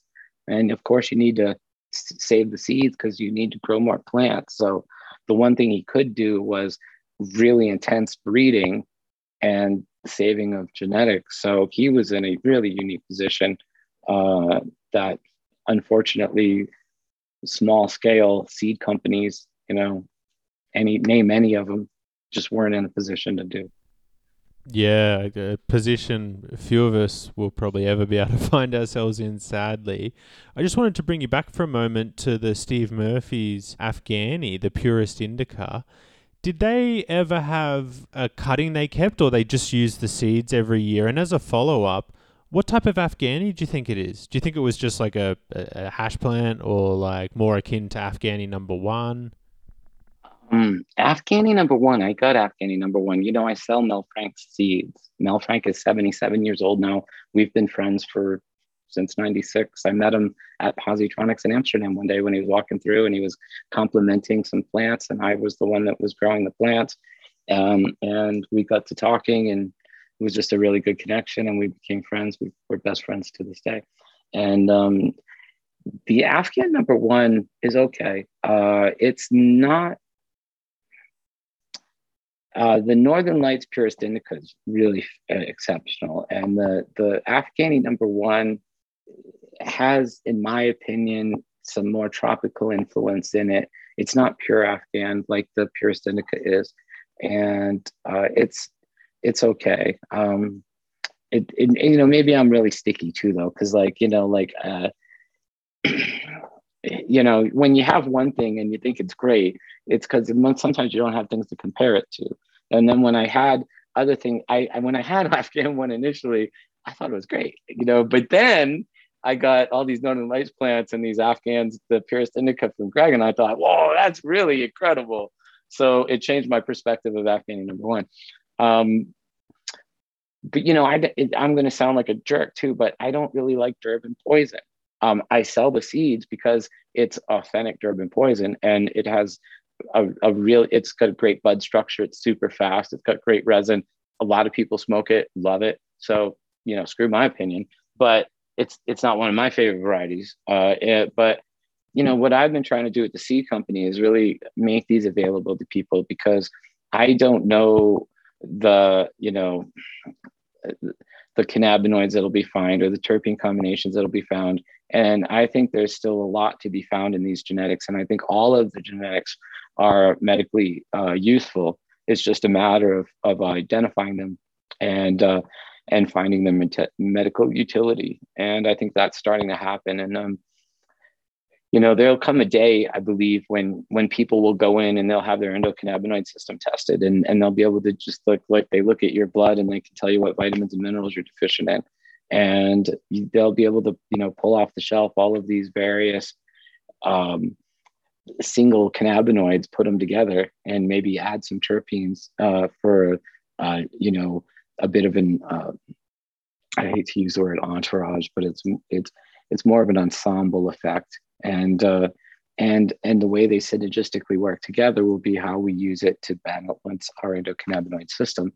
And the more we have these genetics available, and the more people can start to grow them and test them and discover them, the more we're going to have, more colors we're going to have to pull from when we're turning around and trying to, color in our life and make it better. Because obviously I've had cancer a bunch of times. I'm pretty certain we're all going to die at the end of this wonderfully short trip, but it's about our quality of life. It's really about, the time you're present and being present and treating, time like it's a present and really appreciating it. And I think cannabis plays this really key fundamental role in our wellness. And I think this really becomes a conversation about wellness more than it's a conversation about, getting high on a Friday night, and feeling good. And I think more people are going to start to understand that as they come to understand that they have an endocannabinoid system and that it can help balance them better than pharmaceuticals or better than heroin or better than alcohol or better than smoking cigarettes. A lot of people, I think, are going to turn to cannabis like you and I have, and really help their life considerably. Yeah, here. Hopefully the medical sort of improvements lead to exactly that. It would be fantastic. Something a little left of field, but I thought you might have a good perspective on was often when we talk to guests about the really old school genetics, they reference how they really like them because there was no ceiling. You know, weed these days, it only gets you so high. And I guess I'd be interested in hearing your thoughts on the ceiling effect and what it is. Like, how does it occur? Is it just land races have no ceiling, and when we hybridize things, they get ceilings? What's your thoughts? I get what they're saying. I mean, I've been sitting here for an hour and 32 minutes with you, and I've only managed to smoke half a joint of this stuff. And it's a lot because with the haze, you feel it, like you hit it and you feel it and you go put it down for a minute because you're like, self titration happens quickly when you're smoking this. And I get it. I feel like with the haze varieties that that you can keep getting higher and higher and higher. But I feel like you end up doing what I'm doing, which is you hit it a little bit, you go, whoa, whoa, whoa, I'm doing an interview, I got to keep my shit, and you end up putting it down. I find half joints of haze all over my house all the time, and I think that's because I get really high and I put them down, and then I get distracted, and I am so high, I forget I leave the joint there, and I don't do that as much with more of the modern varieties. Unfortunately, if I go to the store in California, buy some pot, I'm not that impressed. And I've been fortunate enough to be a Cannabis Cup judge for High Times, for the Emerald Cup, for the Secret Cup. I've been a photographer for them. For Chalice, I've been a judge. So I've had some exposure to cannabis. Unfortunately, a lot of the cannabis floating around California is quite homogenous, and it's very similar. There's not a lot of standouts. What they call haze isn't really haze. I was judging concentrates, and I sat down next to the gentleman that owns, I'll just say a gentleman that owns one of the bigger extraction companies. And he always gives me what a little jar, whatever he's smoking. And I gave him mine, and I had made some extract out of haze, and he opened it and he smelled it and he was like, what is this? And I was like, that's original haze. And he was just like, holy shit. And we were sitting with maybe 100+ samples in front of us. And I made the comment and I said, you know what's weird, after smoking all this stuff, I feel like I could put this haze jar down and it would stand out of all of these. And he goes, oh, it's absolutely unlike everything else here. And we had, I think, 119 samples in front of us that year. And it's just because growers didn't want to spend the extra time. I mean, you take Northern California to an example. When you get north of San Francisco, it's not the most hospitable place to grow cannabis. Your ability of variety is limited by your early winters, your early rain, your heavy humidity, that coastal fog. It's a challenge. I mean, I have hats off to everybody in Northern California that can turn out really high quality cannabis. And there are a lot of people who do. But they're not growing no 3-way Colombian haze up there until December with that weather. And so they're limited. So because they're limited to their environment, we see the limit to their genetics that they offer as well. The Emerald Cup is my favorite event in the world and everybody should visit it. But when you go to the Emerald Cup, most of all those varieties have always been under 10-week varieties. Only last year when I was there taking photos for Grow Magazine, and they had all of the varieties separated by their dominant terpene. It is the future, man. And so now you've got orange competing with orange, and you've got gas competing with gas, and you've got sweet tropical with sweet tropical, and you've got, hazy, train wreck type varieties competing with hazy train wreck type varieties. And you're not trying to compare, California orange to OG Kush, which are completely different. And by breaking it down into your dominant terpene category, you're starting to get a better understanding of which, let's go back to colors, which primary color group that variety happens to fall into. Because if it's pinene or if it's terpinolene or myrcene dominant, it's going to fall into that group. A limonene dominant terpene plant is going to smell lemony period. So group them together, judge them for what they are. And I think that's really neat. Unfortunately, there wasn't very much when it came to really hazy varieties offered at the time, because again, it's an organic Northern California event. And when they move down to maybe, they're not really growing it in Santa Barbara yet either. But when you see growers starting to grow cannabis in areas that are more warm and they can leave plants in the ground until November, December, when you start getting south of Santa Cruz in California, you start to experience this type of, summer all the time weather. And there's really two distinctly different weather patterns in Northern California that split around Pismo Beach, north of Santa Barbara. And Santa Barbara south, you've got hot sunny days, all year long. And then north of Santa Barbara, you start to get more wintry as you get more north. And, people are going to start growing, these long flowering varieties in places like northern Santa Barbara and LA and further south.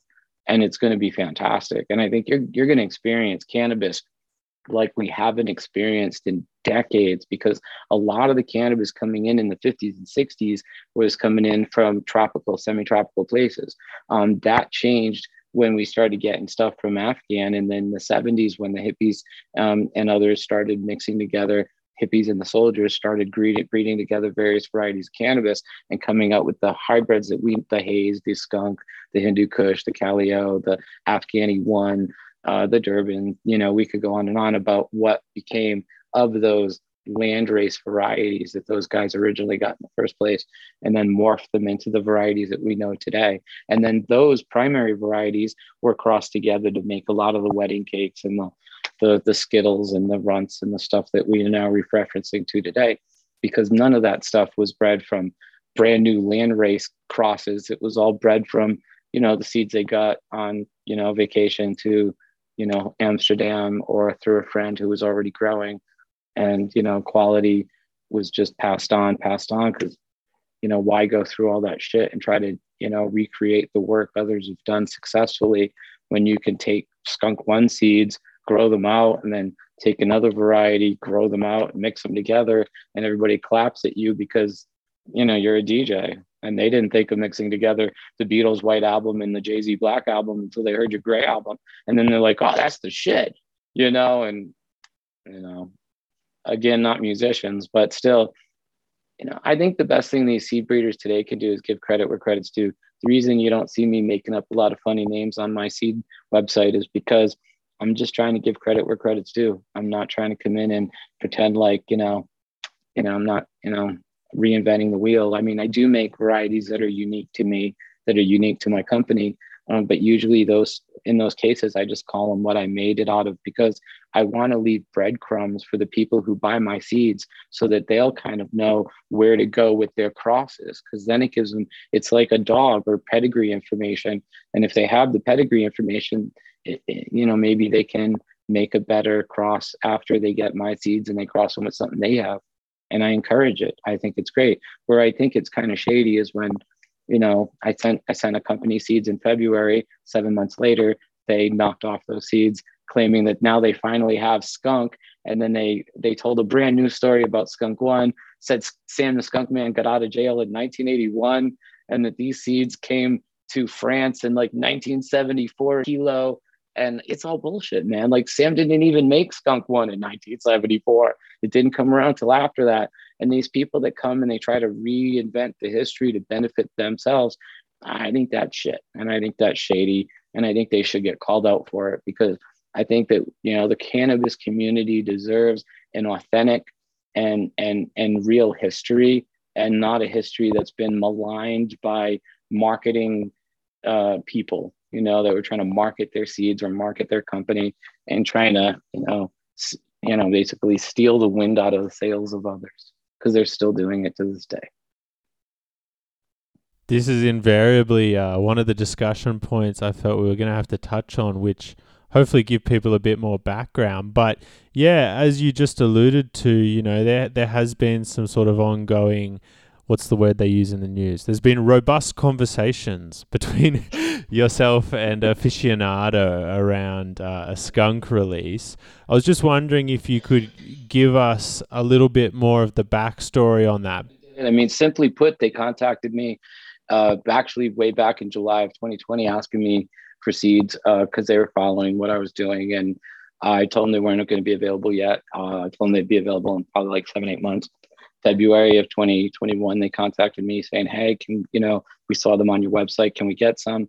And unfortunately or fortunately, it's weird. I almost didn't sell them the seeds because they have a reputation, we'll just say, of doing this with other varieties and other people.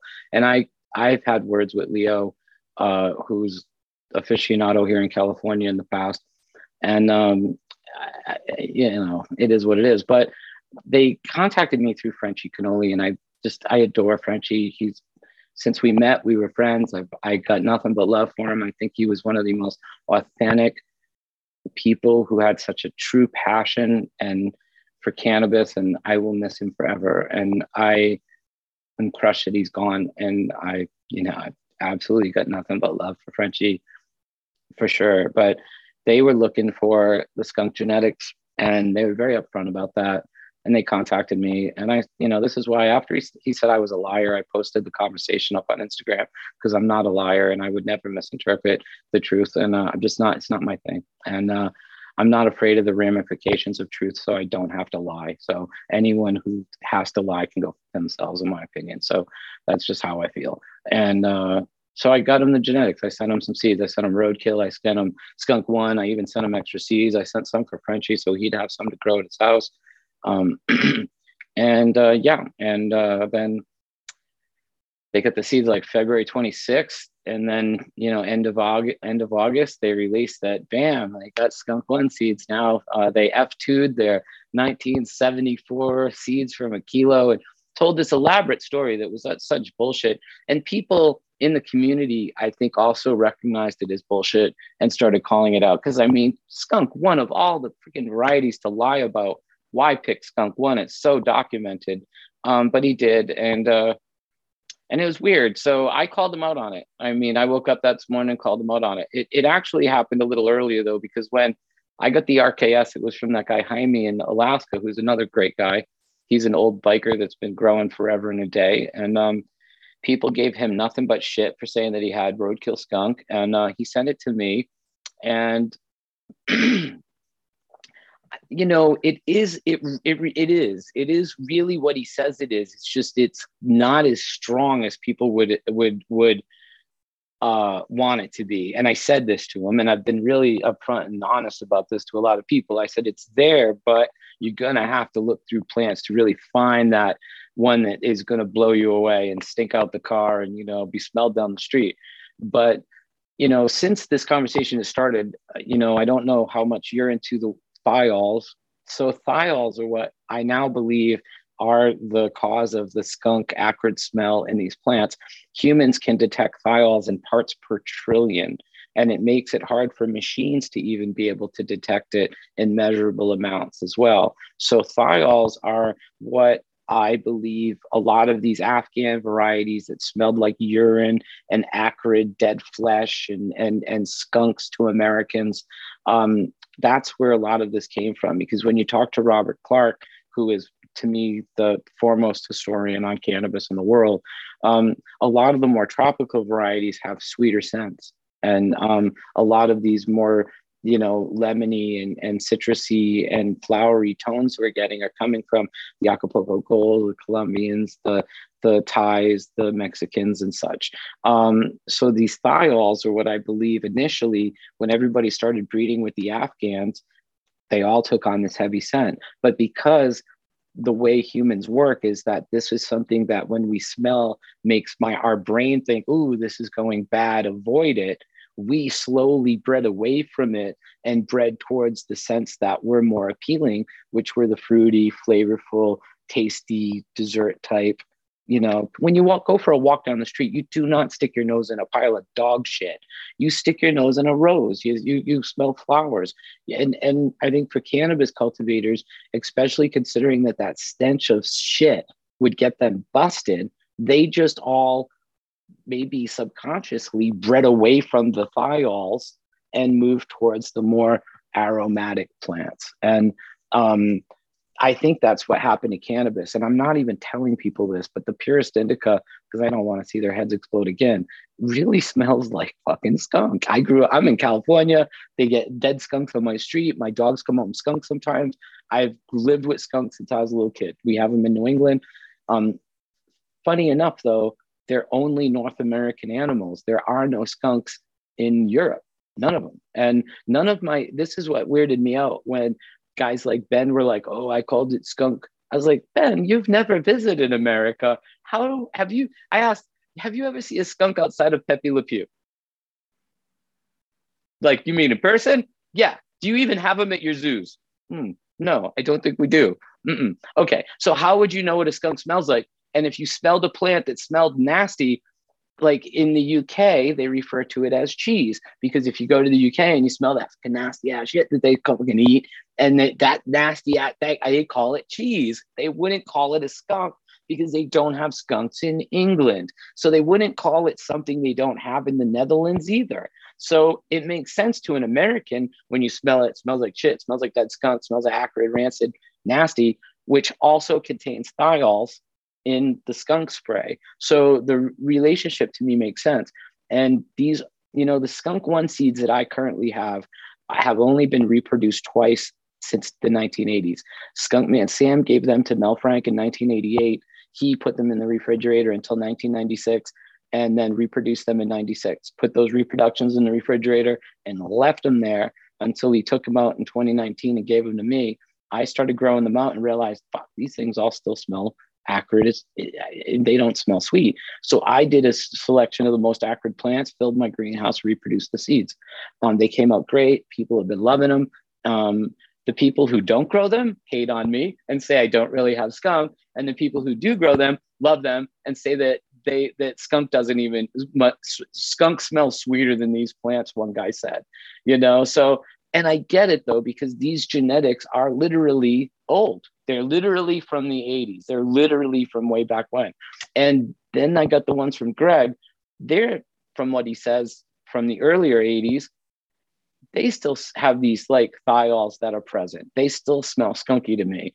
And I think that as we do more selections, we are going to be able to bring the funk back in much of these Afghans if we're looking for it. If we're breeding towards flavor and taste and, trying to make dessert recipe type flavors, we're obviously going to move away from thiols. But if people consciously do what I did, which was throw out all the sweet plants and breed together all the sticky plants, I think over time, just like we can manipulate terpene levels and cannabinoid levels, we could manipulate thiol levels and raise them in future generations of plants and kind of bring it back a little bit at a time. So, yeah, it's been an interesting journey, because when I first released Haze, I had a lot of people saying, you don't really have haze. And I was like, fuck you. And then I released Skunk One and, oh, you really don't have skunk. Nobody has skunk. And it was like, whatever. And fortunately now with Northern Lights, nobody's giving me a hard time, but Greg is a little more active on social media and it's a little different. But yeah, I had a lot of naysayers at first. And even Skunkman Sam's been on shows like Hashford saying, yeah, Todd has my seeds. They're real. And, and I don't know why it's so hard for a lot of people that don't want to believe that, I mean, it's a little ridiculous. I actually saw like a disparaging comment by, what's the guy that got he got the Tom Hill Haze or whatever. He got the Positronic seeds in 1996 and he brought him home. He made some seeds and he named the haze after himself. And I was living practically at Posi. I had fucking keys in my own office at Posi. And I grew out those seeds. And unfortunately, they weren't that great at the time. And he bought them and thinks they're awesome. And I think that's great. But then I saw him on one of the forums basically talking shit about he doesn't know what I have, but they can't be as good as what he had. And I'm thinking, really? I skipped over 10 years of Bernard's breeding and went right back to Skunkman Sam and got the original haze seeds from him. And you think the ones that I got from Sam are not as good as the ones you picked up from Positronics on a trip to High Times, I just blows my mind. And I doubt, honestly, that Tom picked up thousands of original haze seeds at Positronics at the time, because one, we didn't sell them in very big packages, and two, most of the people there were not buying thousands of seeds when they got there. And I have had thousands of original haze seeds to do my selections through, and I would tend to believe it's like a lottery ticket. The more lottery tickets you have, the more of a chance you have to win. You know, if you went home with even 100 seeds, I can't imagine how you would get selections as good as somebody who went through thousands of seeds looking for a selection. So it's what it is. I think a lot of people want to, I don't know, they get on a high horse and they really feel like they deserve credit for things that really they don't. You know, just because you went and bought some seeds at Positronics, man, doesn't mean you're doing anything. Just because you bought some seeds at Positronics and mixed them together and then sold those seeds doesn't mean you're doing anything. And like me, I am trying to not influence the haze genetics in a sense. Like I am outcrossing and making my own varieties, but that's not original haze. And I'm trying to not fuck it up by listening to Skunkman Sam and doing the breeding the way that he recommends I do it, because I want other generations to get the opportunity to go through these seeds as pure as possible and to be able to find their own selections and hopefully, you know, become great DJs. You know, that's kind of what I'm kind of feeling like I'm the bridge between the older generation and the younger generation of newer breeders. And I kind of feel like I'm the anti-cannabis cannabis company, because I'm really trying to get the genetics into the hands of the community before these big corporates show up and try to turn it into IP. And once they get their hands on a, you know, Purple Passion or a fucking OG Kush, they're never going to release it. They're not going to cut clones and sell them at the shop so you can grow the shit that they're selling. Never in a million years. So I think this genetic preservation is super important. And, you know, I wish more people like Tom would see that we're all you know, trying to benefit the community, and it's not a fucking quarter-mile race. It's not about, you know, who's got the best of what. It's like, these are plants we're talking about, and, you know, they're all unique. Every single plant, in a sense, is a unique fingerprint on the planet, and you don't know its benefits or its, you know, until you grow it out and experience it. And I wish more people would be open-minded to that, and I wish more people would, you know, kind of have that open-minded approach to breeding and looking for the best quality and looking for the, you know, best medicine rather than, you know, looking for an ego stroke. Yeah, look, I can understand how understandably frustrating it must have been to have to deal with all the questions about validity of stock and whatnot. I mean, it's interesting and coincidental you bring up Tom Hill, because I actually had a question I was going to ask you about him, so we may as well do it right now. On the photos I've seen you post of the Purest Indica, it looks obviously like Northern Lights, but it also kind of reminded me a bit of Deep Chunk, with the way like that resin's so thick, like you can tell like this has got some serious Afghan hash plant type vibes to it. Have you ever grown out any of Tom's lines, like specifically the Deep Chunk? I mean, it's not really his lines, they're just land races, but what's your thoughts? I don't think they are land races. I mean, just because you bought some seeds from Positronics doesn't mean you're working with land races. And, you know, the thing is these Afghan genetics are dominant in a lot of this stuff. I mean, Neville did a lot with Northern Lights #2. Northern Lights #2 is one of my favorites right now. It's so OG Kush, it's crazy. I asked Greg years ago if he ever smoked OG Kush, and he said to me, he said, yeah, it's just NL2. He made a joke. He said, Todd, we used to grow the NL5 and sell it, and we used to grow the NL2 and smoke it. And I thought, oh, that's hilarious, man. And, you know, and it's because the NL2 was funky and heavy and fucking, you know, dank as fuck. But then the NL5 was more of that tropical kind of like, kind of light high, you know, better yielding and shit like that. So quicker growing because it had a little more of the more tropical equatorial genetics in it. And I got what he meant, you know, and you know, a lot of this stuff, you know, Neville was a blessing, man. Neville spread the seeds around, and Neville got these genetics into the hands of many people that then had an opportunity to breed with them. You know, what Neville did, was a beautiful thing for the world, and he should always be revered for that, because it put the genetics into the hands of many people. And I think it made a big difference in the overall quality of cannabis, in all reality, by going through these selections and getting, these like Afghans and different things, out so that you could mix it with your hazes and stuff. It was just an absolute, blessing to the world in the way, and not having to go through, landrace Thai or landrace Afghan or landrace anything, to start at the bottom and try to work your way back up. Sharing the genetics was like starting on, the top floor after all these people had done selections and breeding and made seeds, and like every single time hopefully was an improvement.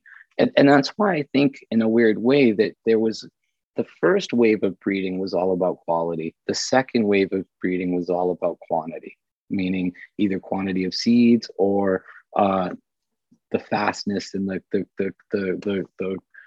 the amount of cannabis you'd get in a short amount of time, because people wanted that. They wanted quick, they wanted heavy. They didn't ask you for the highest quality, when you were selling seeds in Holland. I mean, everybody was like, what's the fastest, heaviest yielder you got? I was like, okay, you want big bud. But who the fuck wants to smoke big bud? I mean, I used to work for Simon at Serious Seeds in the day, cleaning the seeds and stuff.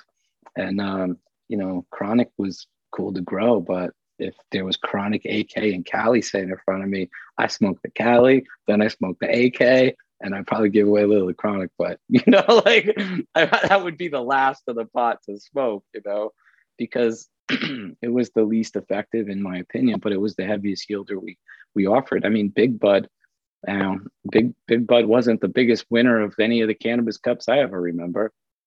But a lot of people went over there trying to get Big Bud seeds because they wanted heavy, fast, the prohibition market demanded it. If you could turn over 6 crops a year in your house, growing, an 8-week, or you could turn, 4 crops, or even worse, 2 crops a year, growing something that was 4 to 6 months, what were you going to do? You know what I mean? The pure economics drove the conversation to where it was. So, the funny thing is, I always hoped to meet Tom Hill. Actually, when I was younger, I had reverence for all these breeders that I heard of. I went to the Cannabis Cups. I used to enjoy meeting everybody. It wasn't a big, who's got the highest THC game. It was just about making friends. So I was a little bummed when I saw him talking crap, but I'm sure he has good genetics. I'm sure he's done good selections. I'm sure he's put out some good stuff. If I had the opportunity to smoke weed that he grew, I'd be happy about it. I would love to try some of Tom Hill's haze and stuff, especially because I've been able to get original haze from Skunkman Sam and grow it. And because I've had great cuttings of Neville's haze and smoked and loved it, because I worked at Posy and was growing fucking haze for the whole year of 1996 and trying to go through different varieties to figure out which ones I like best. I have a lot of experience with it, and I would love to see his secondary color and what he's made with it. I think it would be cool, but I don't know. Personally, I would rather have the seeds that, Sam keeps for himself and doesn't sell to anybody than the seeds you can buy at Positronics. So personal preference, of course. I think I'm there with you, don't worry. And I mean, you touched on OG in that answer, and I guess I'd be interested to hear a little more about your thoughts on OG in general. Is it a strain you like? Like, would you ever grow it and smoke it, or do you feel like it's just superseded by the NL? You'll laugh, but when I got out of prison in 2004, I didn't have any money, kind of in debt and everything. And my friends that grew OG Kush gave me back, because I kind of had it before I went to prison too. They shared the clone with me prior to prison, but I wasn't really talking about that. And I won't say who gave it to me. But then when I got out of prison again, it was offered back to me again in 2004. And when I got out of prison, started Select Strains, which was a little nursery, and what is on the cover, but OG Kush. And it was my number one cutting, Sensi Star, Super Silver Haze, Romulan Purple, M39. And I sold the shit out of them. I think I was the very first person to sell OG Kush cuttings in LA, starting at the end of 2004, probably December 2004 was my first sale of OG Kush cuttings. And maybe a little later, maybe January, but not much later after Christmas. Around that time, the guy that offered it to me I inquired to my friend who gave it to me, and I went to him and said, "Hey, may I sell cuttings of this?" Because again, I just didn't want to be an asshole. And he came back to me and said, "Todd, the person who wanted you to have it died, and I don't think it matters. You can do whatever you want with it, you know." And I was like, "Whoa, bro!" And I didn't realize that. And then years and years later, um, Adam Dunn had a show that he was doing, and he was telling this. He was letting people tell this real bullshit story about the origin of OG Kush. And unfortunately, I had this guy that was someone I knew and that snitched on me. He was one of the government informants in my case. His name was Dave. And I've known Adam since '94, and we're friends. And Adam is from the East Coast. We both grew up a little bit in Rhode Island. We're both kind of smart asses. And while the guy was talking, Adam joked with him that, "Oh, you should have just went to the cops and told them that you only grew it at one house and not all these other houses." And the dumb son of a bitch said, "I did. I went to the DEA and told them I was only growing it here in Laurel Canyon and not to charge me with all these other houses." And I always knew that he cooperated, but I couldn't believe that he told on himself on Adam Dunn's show. And after that happened, I heard from all these people that were like, "You got to listen to this." And I was just like, "Oh, sweet Jesus." And then when that happened, Josh D, who's now pretty famous for being the guy from LA that had it, at that time, he was still underground about it. He hadn't made an Instagram for it or anything. And he contacted me and he said, in a text message, like, "How did you get OG Kush?" And I wasn't going to answer. So I called him on video and he answered. And I said, "You tell me. If you think you know me and you think you know how I got it, you tell me who I got it through." And the first name he mentioned, he got it right. And I said, "Whoa, wait a minute. Was there really somebody named Mad Dog?" And he goes, "Todd, that was my roommate." And he held up this picture of his friend who passed away from pharmaceutical complications. And he didn't OD or anything. He had a medical condition. And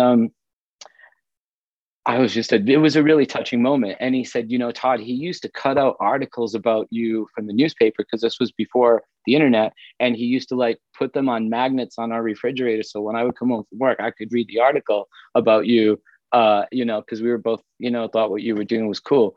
And that's how in the '90s, he found out I had friends and he got me a cutting through friends. But I didn't know who it was. He didn't give me the nickname. And then after I got out of prison, the same dude went through friends, different friends this time, and offered it back to me. And I said I would love it. And then when I went back to ask, I found out he passed away. But then Josh kind of put it all together for me. And the conversation I had with Josh was really sincere. Like there was no questioning Josh's like the authenticity of what he was saying. I was in LA at the time. I know it. I was there, so I knew more than I should, and that's why I went to prison, because I wouldn't talk about it. I wouldn't cooperate. Just lock me up, and that's what they did. But then when I got out of prison, all my friends were still there and I had nothing but love. So I got a lot of good things given back to me. Like I had, all my friends were still there when I came home. So it was really warm to come home to it. And then I just, so I got OG Kush. I love it. I've always been a fan of OG Kush. It's been a go-to mine for medicine for a long time. I used it in the 2019 breeding against my on haze. It's done really well for me. People seem to really love it. And, but now that I have Northern Lights #2, and I just did a greenhouse run of Northern Lights #2, I can absolutely see who the mommy daddy of the OG Kush was. And when I spoke to the guy who supposedly originally made the seeds in Florida that the cutting came from, he told me that, in '89, we went to the Netherlands and we bought Hindu Kush and Northern Lights seeds from Neville. So that's all it can be. Because when I talked to him, I said, "Man, I think it's Northern Lights." Because I remembered. So my first experience with OG Kush was in 1997 when I came back from Amsterdam. And when I smoked it in January of '97, I was like, "Oh, this is Northern Lights," because I had just come back from hanging out with Alan Dronkers and going to the castle in '96 and being there smoking Northern Lights varieties that they had, stuff that they breed with, stuff that, the stuff that they grow. So I got to smoke a lot of different shit with Alan. Alan's a real pothead. Alan loves to smoke, loves his hash. He's really into it, So we used to get high I've had the opportunity of sleeping over at the castle and, you know, getting high with Alan all night long and smoking the stuff that was in the basement. So I feel like I'm very fortunate to have the experience that I've had with, you know, the cannabis that I've been around. So when I got here and smoked it, I just thought it was Northern Lights. And then when I asked Greg about it, he kind of reinforced that, yeah, this is just Northern Lights. And now that I've grown it, I definitely think the parents were Northern Lights. So, you know, that's why I think that in Phylos, if in the 6 different types or 5 different types that they list out, because they list out like hemp, wild, berry, skunk, and something like that, and one of them's OG Kush. If that was Northern Lights, then it would make sense for me, because there would be Northern Lights and Skunk One, and then all the other things that came from it. But to put OG Kush up there with Skunk One, when there's like 20 years, you got to go back to the 70s if you're really going to get under the varieties that we have now. And those don't go to OG Kush. They go back to the Steve Murphy Purist Indica. And I don't know if have you seen the book I'm talking about? Have you seen the picture? I mean, Yeah. So, and I think the genetics don't lie. When you look at the photo and you look at the 1975 photo, it's like freaking twins. Yeah, 100%. Yeah, it looks the same. I definitely agree with that. I guess my mind then asks the question, I'm not sure how familiar you are in terms of growing out the different ChemDog varieties, but the same sort of question often lingers around ChemDog. Do you think there's NL in that? Yeah, for sure, 100%. I've often thought Chem 91, they call it, and OG Kush are closely related without question. I've also grown stuff that came from the hog farm, the Wavy Gravy, Northern California, and it was very Northern Lights as well. To me, Northern Lights number 2 is the mystery between Afghan and because it was an Afghan. When I asked him what Northern Lights number 2 was, he said it was mixed with the Afghans that they got from Oregon and California. And when he said "and California," it made me think, okay, this makes more sense, because if you have 0 mixed with like a California or Oregon Afghan, and then you take number 1, because that becomes number 1, and then you mix that with a California Afghan or Oregon Afghan, you get NL number 2. You're still pretty close to that purest indica. And as they were bumping up, that's where, in Greg's opinion, it was simply growth characteristics. The leaves became narrower, the plants became taller, the finishing times grew longer. So he just numbered them from closest to Murphy's Afghan to the most tropical ones that he had. And when you think about it, it makes sense why none of the numbers over 5 really became popular to Neville, because Neville, once he got those male hazes, everything was with the male hazes. It's as if he didn't have any other haze plants to use. He says he had a female, but he says he killed it because it wasn't that good. So I don't believe he actually had it, to be really honest with you. But it doesn't matter. At the end of the conversation, he stated many times that he only had 2 males. And I just think that that's why, in a sense, you get just a limited amount of secondary colors from what he could do with that primary color. Because if those haze males were his primaries, it would have a good signature on every other color he mixed it with. Just to use an analogy that people that maybe don't breed can easily understand. Yeah, no, look, I agree with you. I think if he had a female, he would have definitely made F2s and hunted through them, and we would have heard about it. But interesting nonetheless. Look, we've been having so much fun. We skipped over the question. We normally jump back to it around like 15 minutes in. But we ask everyone, what was your first experience with cannabis? I was sick. My mom was a hippie, and I was going through chemotherapy and radiation. And I have a big scar on the side of my body from, I had a tumor between my left lung and my heart. For the first time, I had it in soft tissue. Only it was inside a bone marrow, and it would break my bone. My spine is fused. I had 3 locations in my skull. I had 2 more in my right ear. I had 2 locations in my left hip. I was in a wheelchair for over 6 months when I was a little kid.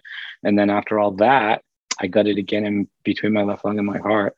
And my mom had read in Good Housekeeping that cannabis was being used for cancer patients. and she inquired with my pediatrician, and he felt like, man, you have nothing to lose, Ann. So she, being a hippie, already had weed. And when we drove home that day, she had me slip down. I was only 9 years old. She had me slip down into like the front seat of the car, and she had the air conditioning on, and she gave me a joint, and she told me to sip it like it was a straw. And so I got down in the little thing, and I was sipping it like it was a straw, and I started giggling and feeling pretty good. And mind you, I just went through chemo. I just not only went through chemo, I went through radiation therapy because I was getting chemical therapy, and then they were sending me to radiation. So it really sucked. And when we got home that day, I wanted spinach. I was a big Popeye fan, and I wanted like sauteed spinach and butter. And my mom was high and thought, whoa, what I do to my kid, you know? And she called my pediatrician, and he said, you know, feed him, you know, and tomorrow don't give him any and see if it's different. So the next day we drove home, and it sucked. And I got home, and I was being sick. I was up in my room fucking crying and puking and having a fucking moment. And she came up with a joint and said, hey, sip it like it's a straw. Let's try this again. And we sat on the floor in my bedroom, and I had a Don McLean American Pie 45, and you'd have to flip the fucking song over halfway through. And me and my mom sat there, and she had a joint and I had a joint, and I was smoking it, getting high, and I got so high.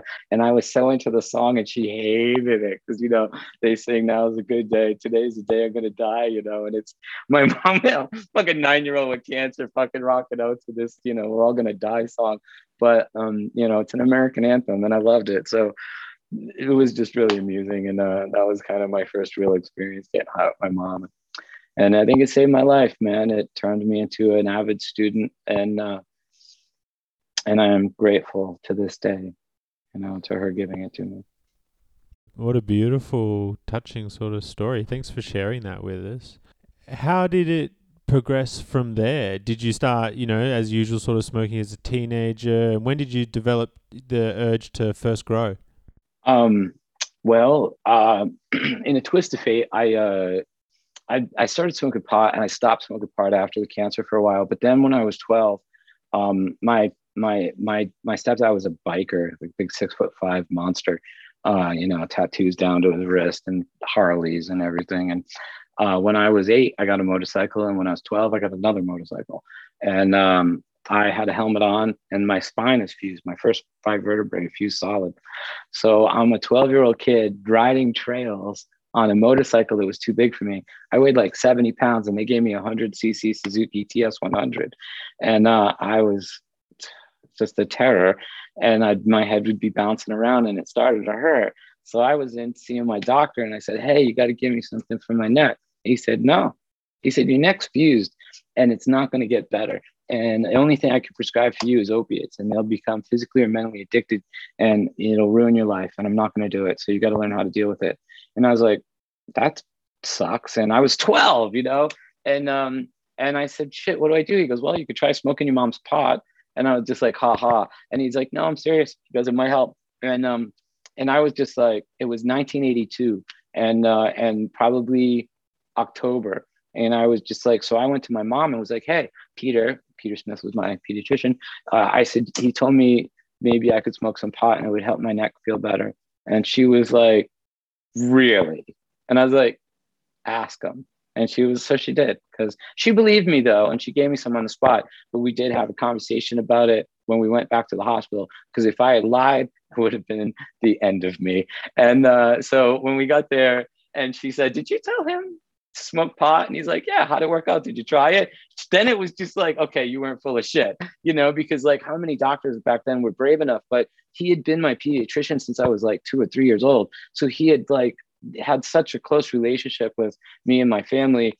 And my mom and dad were bikers, so they weren't exactly going to go to the cops. Like, you know, they may have been outlaws, but you could trust them. I know it sounds funny to say, but like there was like dignity within that. So like, so he was cool with it. And I started getting bags of weed from my mom. And one day we were, and I was sworn to secrecy, unfortunately, but I stopped with all the big kids, because all the kids who had motorcycles were like fucking 17, 18, 16 at least. And I was just like the odd man out. And I walked up to them, man, and they had a little bag of brown pot. And I never saw a brown pot before in my life. My mom never had brown weed. And I was like, why is it brown? And they were like, because it comes that way. And I said, does it grow that way? And they were like, what do you know? And I had gotten a 20 bag from my mom that day. And I had split it. I'd rolled a couple joints, split it in half, left half of it at home, took half of it with me in case I wanted more weed, and took the 2 joints with me. And so I went back and grabbed the little half a bag of weed, which is now like a $6 bag of pot, and a joint, and I lit it, and I passed it around to all the big kids, and every one of them, bro, started coughing their ass off. And my one friend was like, as he's coughing, he was like, whoa, this is what it's supposed to feel like. It was just really hilarious. And the kid John next to me was just like, where'd you get this pot? And I was like, can't tell you. And he was like, will you sell it to me? And I was like, yeah. I was like, how much will you give me for it? And he was like, if I gave you $20, would you feel like I ripped you off? I said, no, I'll sell you that for $20. You know, because I got more than twice that in 2 joints for $20 because it was a 20 bag because my mom was a dealer. So I just was like, oh my gosh. And right when I did that, my big friend said, can I get one too? And I had the other half at home, and I was like, yes. And so he only lived 3 houses away from my grandma. So I fucking that was it, man. From that day on, I became my neighborhood pot dealer. And my poor mom, dude, I went back to her that night after hitting her up for a bag that day and said, can I get another bag of pot? And she goes, oh, honey, I can't just keep giving you bags of pot. I was like, because now I had like $40. I bought gas, which my gas tank didn't even hold a gallon. And I swear gas was like 60 cents back then. And like I brought my friend to Friendly's and I treated, and I think I spent $4. And we got burgers and fries and sodas, and it was like $4. It was 1982. So so my mom looked at me and I was like, "Can I just buy it?" And the look on her face was sheer fucking horror, But she's like, "I guess so." And I was like, "Cool, can I pick?" And she was like, "I put the $20 down," and I went to go get the bag, and she was just like, she knew it was like, this is not good. But I started selling pot to my friends, and it worked out really well. And by the time I was like 12 years old in 6 months, I was probably selling like $200 worth of weed to my local friends, because I'd buy an ounce and I'd split it into 4 bags and sell them for 40 each. So I get like 160 per ounce for like a quarter ounce, for $40. And I never sold joints. I would only give them away because when people asked me for joints, I always felt bad that they couldn't afford a bag of weed. So I just give them a joint, give them a hug. Because I felt like there was karma in the world. And I felt like if you were giving away joints and somewhere somebody was like lighting up a joint, that they couldn't help but to think good thoughts of you. Because like you just hooked them up with the joint for free, and like, I don't know, like I felt like if a lot of people were thinking good thoughts of you, that your life would be a little bit better, is what at the time my thought process was with that. But and then I went to sell a bag of weed to my friend's older brother. He was all of like 19 at the time. And when we got to his house, he had a Mel Frank grow book, and he was a construction worker. So he built like this plywood closet in his living room where most normal people would have a television. And it was like 4 feet, maybe 4.5 feet wide, because he had 4-foot lamps in it. And then it was like maybe 18 to 30 inches off the wall, and it had doors. And when he opened it and I saw plants there growing with the fluorescent light, it was like the color version of the, that fucking the Emerald Brick Road, the Wizard of Oz, like where they show color for the first time. But like my whole life changed. I was fucking floored, man. And I traded him the $20 bag of weed for that Mel Frank grow book. And I went home, I cleaned out my closet. I already had seeds. I found the pots, the clothing lines that I used to hang the lights. I found the fluorescent light. I found the timer. It was all my grandma's. My grandmother had the light in the basement, the timer in the front window. She had the pots in the soil out in the shed where she used to keep her pots and her soil and her watering can. And dude, it worked. It worked so good. And I grew pot for like a year until my grandma caught me. And when she caught me, it was fucking cute as fuck, because she came up, like I used to have my light cycle 8 to 8. So when I was at school, it'd be dark. And so she comes up at like 7:59 and 55 seconds, and the light's glowing in the closet, and she goes to touch me and the timer clicked off. And she freaking loses it saying, someone's in your closet, someone's in your closet. And I'm like, nobody's in my closet. And she was like, show me. So she pushes me towards the closet and I slide it open and I reach down. And as soon as I clicked the timer, she heard the sound of it. She goes, hey, that's my timer. And then the lights flickered on and she goes, those are my fluorescent lights. And she looks down and I had like these cool clay pots of hers. And she's like, those are my pots. That's my watering can. And I was like, Graham, the only thing I had to go buy was the potting, was the fertilizer. And I've been dying to tell you why all of your houseplants are dying. It's because you're not fertilizing them. And she was just like, what? And the plants were like 6 feet high because I didn't know what I was doing. I was just raising the light as they would grow. And she was like 4'11". She's Italian. And she like looks at this and she's like, they were bigger than her, man. And they were in bud and the leaves were huge. And she was like, do you bring these outside? I said, no. She goes, they grow under these fluorescent lights. I was like, yeah, I was really surprised myself. And she was like, couldn't believe I did it. You know, like she just couldn't believe, and she like, because they were clearly had been there for a long time. And I left that day with the deal that she wouldn't hurt my plants while I was in school. And then I came home and I was like, yo, what's up? You know, and she said, I think they need more room. And I was like, oh, so she let me put them downstairs. She had me lay down a pallet, put my pots on the pallet so they wouldn't be on the concrete. And then she let me use some of her old drapes that had white vinyl on the inside. And I hung it to the exposed wood and I hung a fan up top and I had my fluorescent lights there. And she started watering the plants when she would do the wash. And then they finished. And I had my first growers dispute ever because I like 1 a.m, I'm all stoned out. I can cut the plants down. And the next morning I go down there and my grandma's mad and she's in the kitchen and I'm like, what's the matter? She goes, what did you do to those plants? I said, oh, I harvested them. She goes, you killed them? I said, well, that's what you do. You kill them, you know? She goes, where are they now? I said, they're hanging upstairs in my bedroom. She goes, you just killed them? And I said, yeah. And she goes, well, what do you do now? I said, I plant some more seeds. She said, and start all over? And I said, yeah. And she was like, oh God, Todd, I can't, you should have left a little bit. She goes, I've been taking care of him. And I was like, and I realized at that moment how attached she had come to him. And I felt so bad.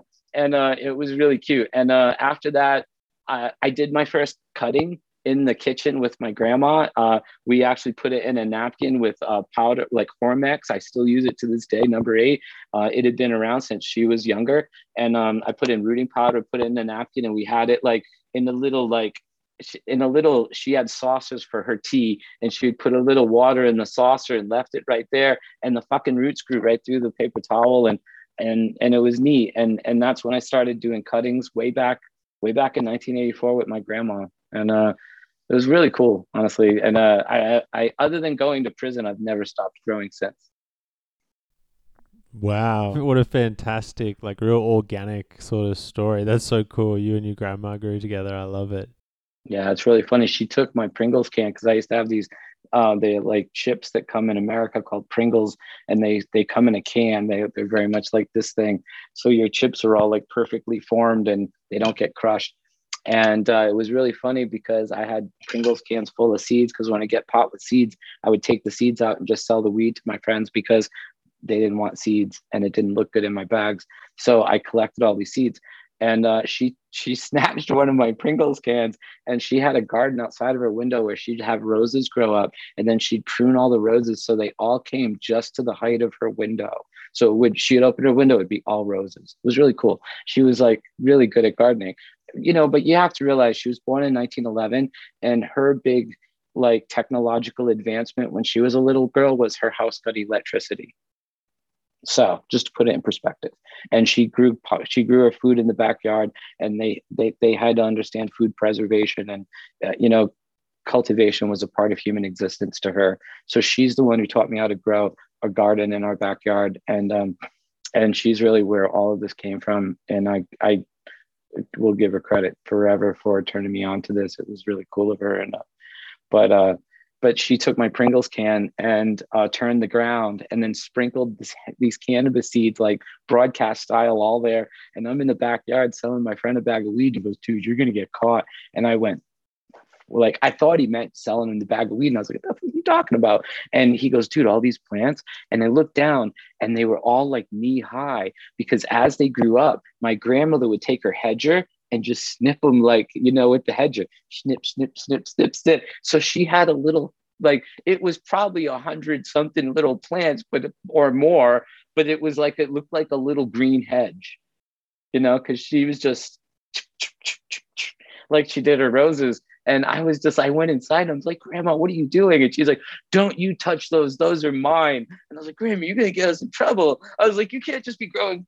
You can't do this. She's like, why? And I was like, Grandma, it's illegal. She goes, a plant? And I was like, this is going to be kind of hard to explain, I think, because she just couldn't wrap her head around the idea that a plant was illegal. Like, she was like, the drug's illegal, but the plant, like, what are you, crazy?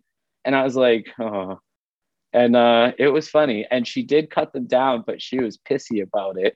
And it wasn't till I showed my mom and my stepdad, and they all were like, Lena, you got to cut these plants down. And she was just like, oh. She was hot. She was just a cool old lady, but it was pretty funny. I got my first traffic ticket when I was 12 years old, speeding. I was doing 70 on the sidewalk. I got arrested. They towed my motorcycle. And when they took me to the police station, they made me call my parents. And I lived with my grandma, so I called my grandma. And she drove a 69 Pontiac Firebird with like a souped up 350. It was Hugger orange. My stepdad gave it to her because he thought that his mother-in-law driving a fast muscle car would be cool. So he gave her a fast muscle car. So I'm sitting in a police station. I'm 12. And the cop hears the car pull up, blip, blip, blip, blip, blip, and he goes, who'd you call? I said, call my grandma. And he opens the door, and there's this little old lady standing in front of this fucking 60s muscle car. And he says, is that your car? And she goes, you got a problem with that? And he was like, oh, this is definitely your grandson. And he had to come in, and he says, he was doing 70 on the sidewalk. She goes, I don't think his motorcycle can go that fast. He goes, I had it on radar. She's like, I'd have to see the radar.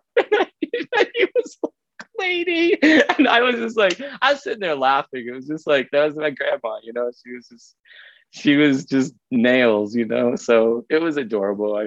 I'm grateful for her to this day, and it's funny because I started growing pot 1982, it was 1983, technically, the end of 83, the beginning of 84. And 13 years later, I was living in a Bel Air mansion growing fucking 4,000 marijuana plants with fucking, a staff of 6. And I kind of think, how weird it is to go from living on, like welfare, because I was a pre-existing medical condition and we were poor as dirt, to like living in one of the wealthiest neighborhoods in the United States, growing thousands of cannabis plants in your own home. I would never have expected that my little closet garden could end up, to the places that it's brought me. Yeah, wow, what a wild journey it's been. So what'd you think, guys? Thought it was great. Huge shout out to Todd for taking the time to swing by and drop all that knowledge on us. I hope you're as excited for part 2 as I am. As usual, we want to give another quick shout out to our fantastic sponsors, Seeds Here Now, best seeds in the game. You know them, you love them. Go check them out. Coppered Biological Systems, your number one choice for beneficial predators and keeping any pests or pathogens at bay. Check out the Apipar M, the Spidex Vital, both killer products. Likewise, ProMix Connect, your number one mycorrhizal product from the good people at ProMix. You know them, you love them, they've been around forever. Try their mycorrhizal product, I promise. It's amazing. Highest spore count there is, guaranteed viability. Your plants are going to just go insane.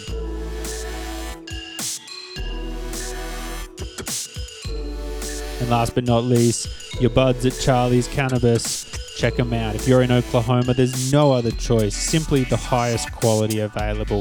Exciting genetics, new phenos and new strains on the horizons always. Check them out. Our good buddies, veteran owned, in-house produced. Charlie's your bud. Thank you so much, Charlie's Cannabis.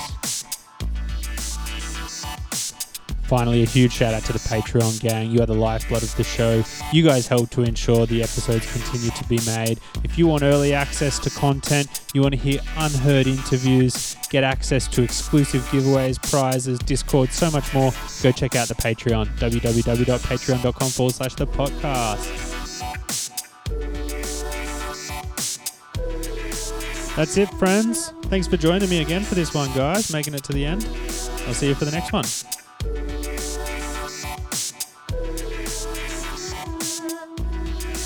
See you.